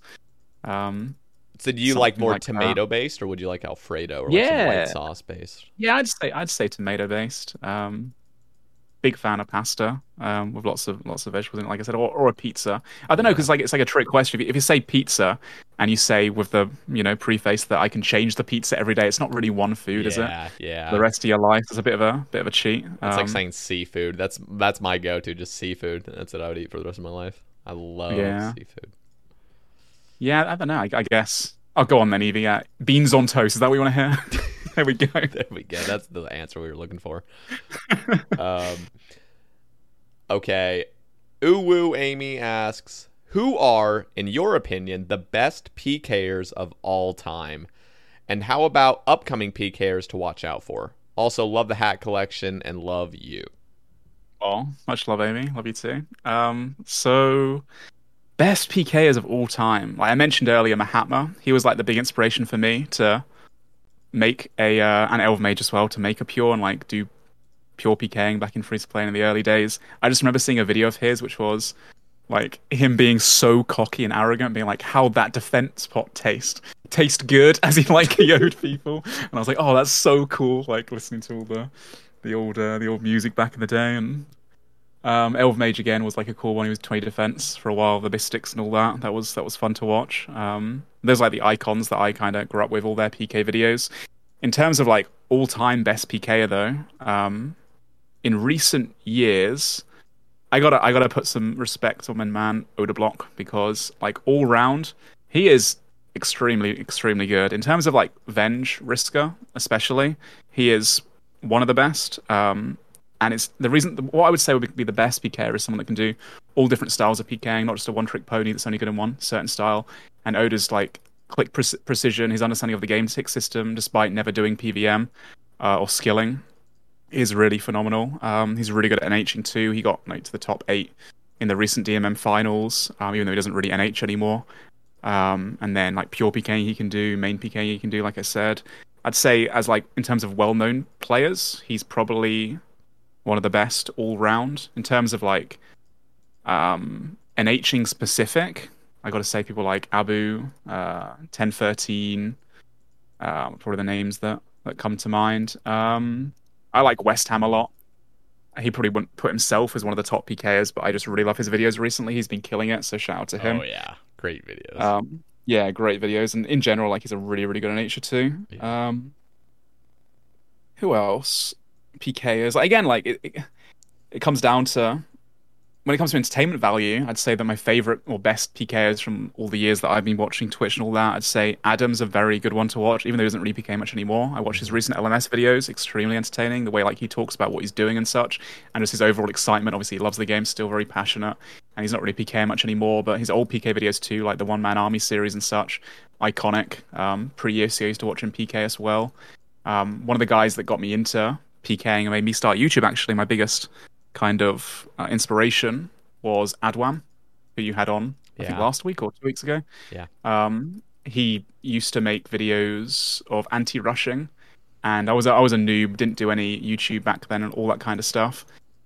So I ended up watching his vids, finding him in game in the high risk world. He used to have like a low level account with like Vengeance and like Debo anti-rush the claw rushes and like make loads of money. I was like, oh my god, this guy's so cool.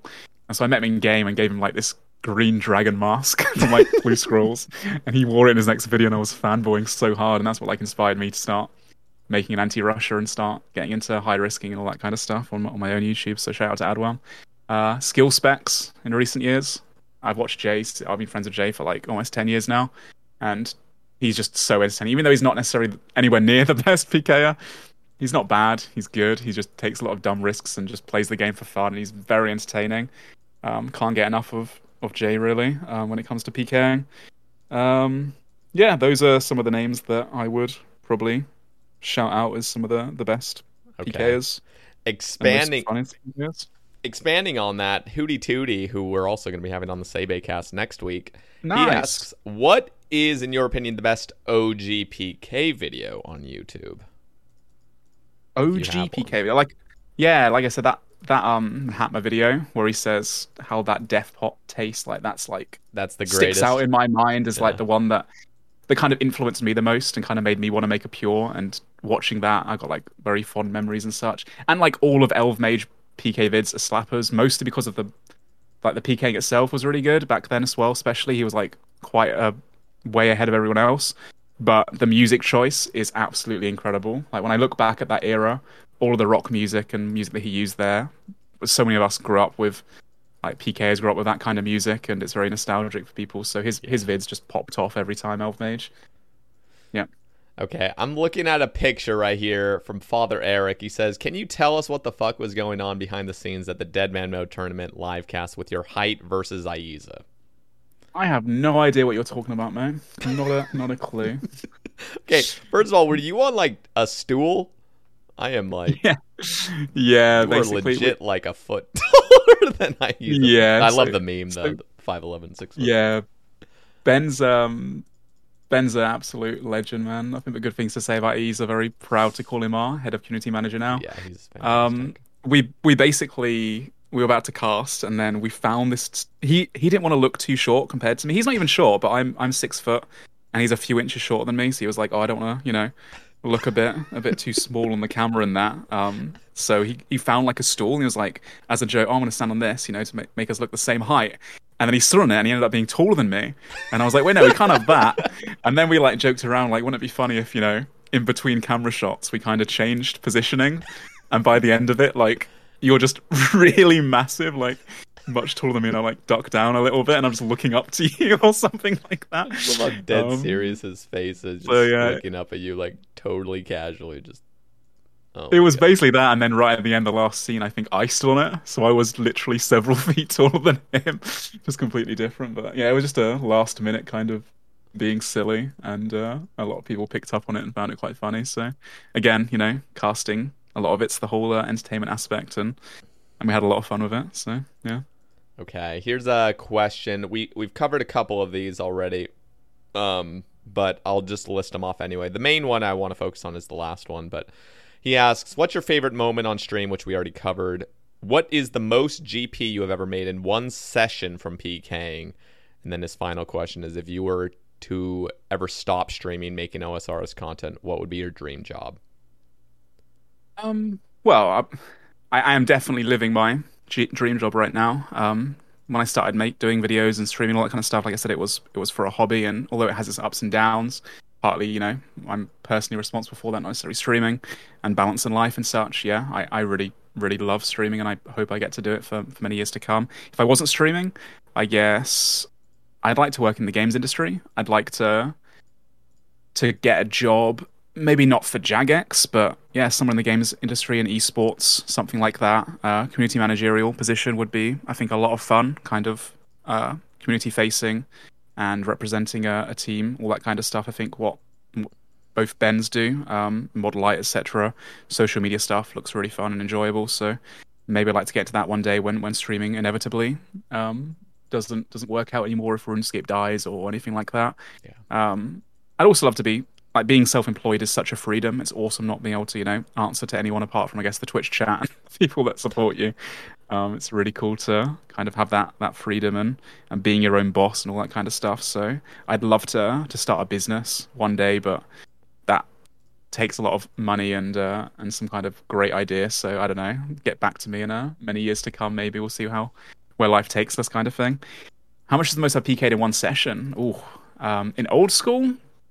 Yeah. I've had back when I used to risk fight a lot, like on average you probably make a few $100 mil a day. if you were consistently like good and getting lots of fights, and if I had like some bigger risk fights, like in the hundreds of mils, maybe I could PK like a couple of bill in a good night. If it was like a really good night and got a really good RNG, I've PK'd like 1 bill here and there off people, or like 1.2 bill like a couple of years ago from a guy in Full Inquisitor, back when it was worth, you know, a bill plus. Yeah.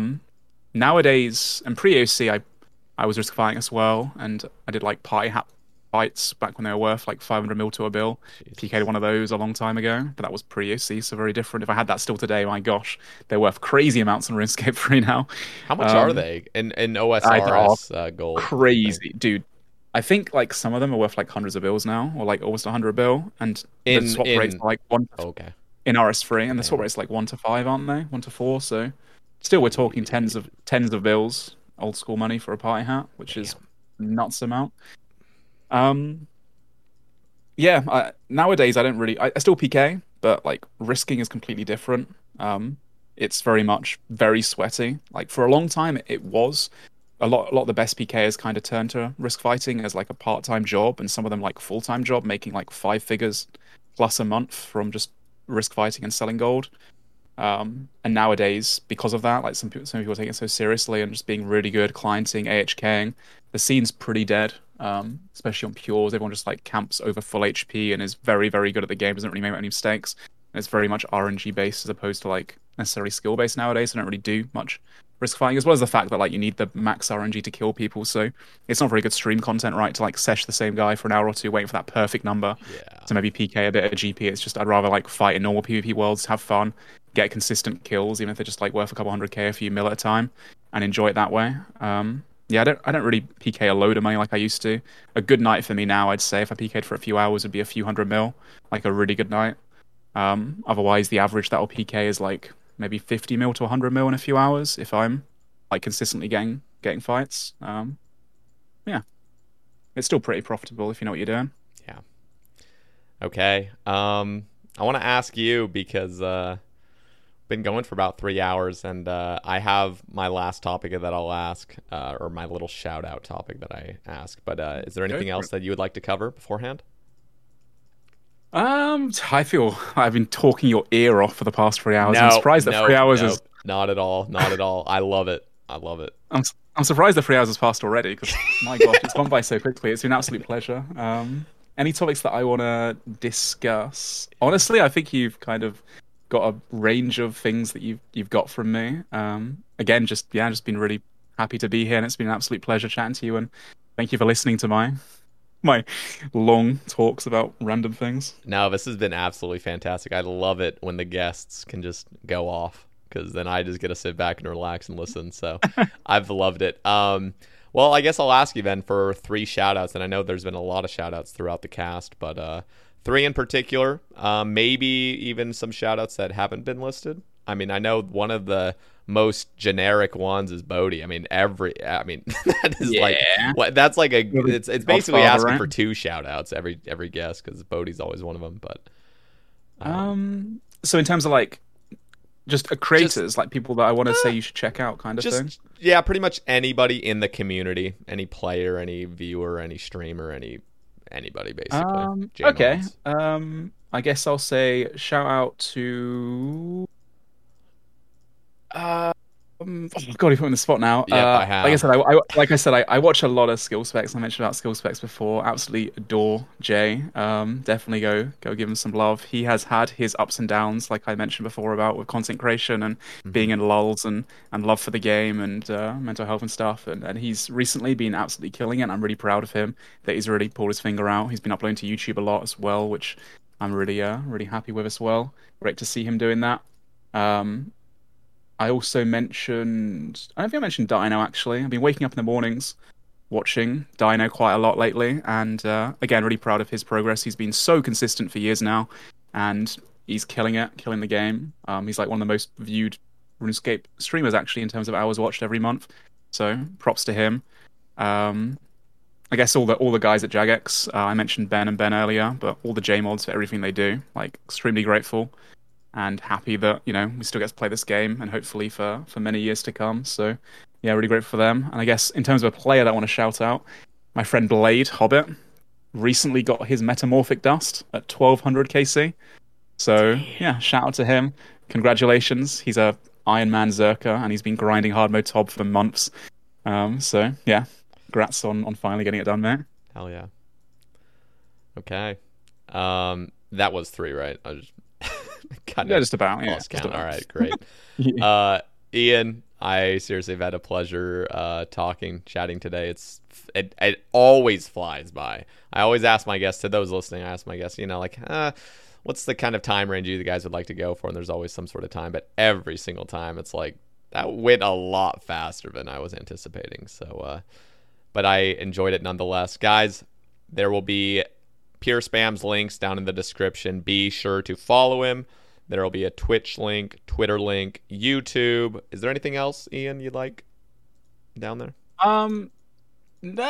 Plug your stuff as well. Go make sure you check out Seda on Twitter and follow him. Make sure you watch his streams as well. I know you stream a crazy amount recently, and thank you for putting these podcasts out. I haven't watched all of them, I'll be honest, but I don't expect anyone to have watched all of them. Yeah. Most evenings before I go to bed, I do put some on sometimes and listen as I'm drifting off. And I really enjoyed the recent ones you did, especially with Adam. Obviously, I'm sure everyone's like to check that one out. But yeah, thank you for everything you do for the community as well. And yeah, thank you for having me. I've had an absolute pleasure. It's been a lot of fun. So yeah, much love. Much love, dude. All right, guys. Next week we are having Hootie Tootie on the cast. I also will mention, if you guys would like to support the Sebe Cast, there's a Patreon link down in the description. And for $2 a month, you can support it, get your name on the title screen and all that. But other than that, that's it for me. So thank you guys very much for listening, and we'll catch you in the next one. Peace.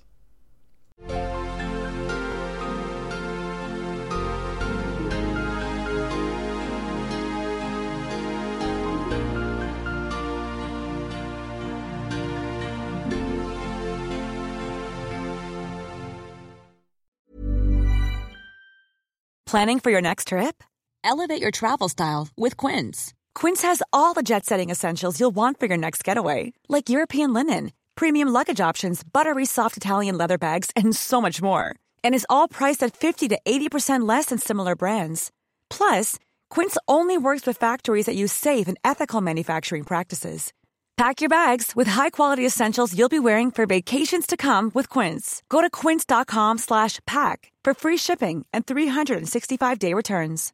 How would you like to look 5 years younger? In a clinical study, people that had volume added with Juvederm Voluma XC in the cheeks perceived themselves as looking 5 years younger at 6 months after treatment. Look younger, feel like you. Add volume for lift and contour in the cheeks with Juvederm Voluma XC. Reverse signs of aging by adding volume to smooth laugh lines with Juvederm Volure XC. For important safety information and to find a licensed specialist, visit Juvederm.com. That's JUVEDERM.com.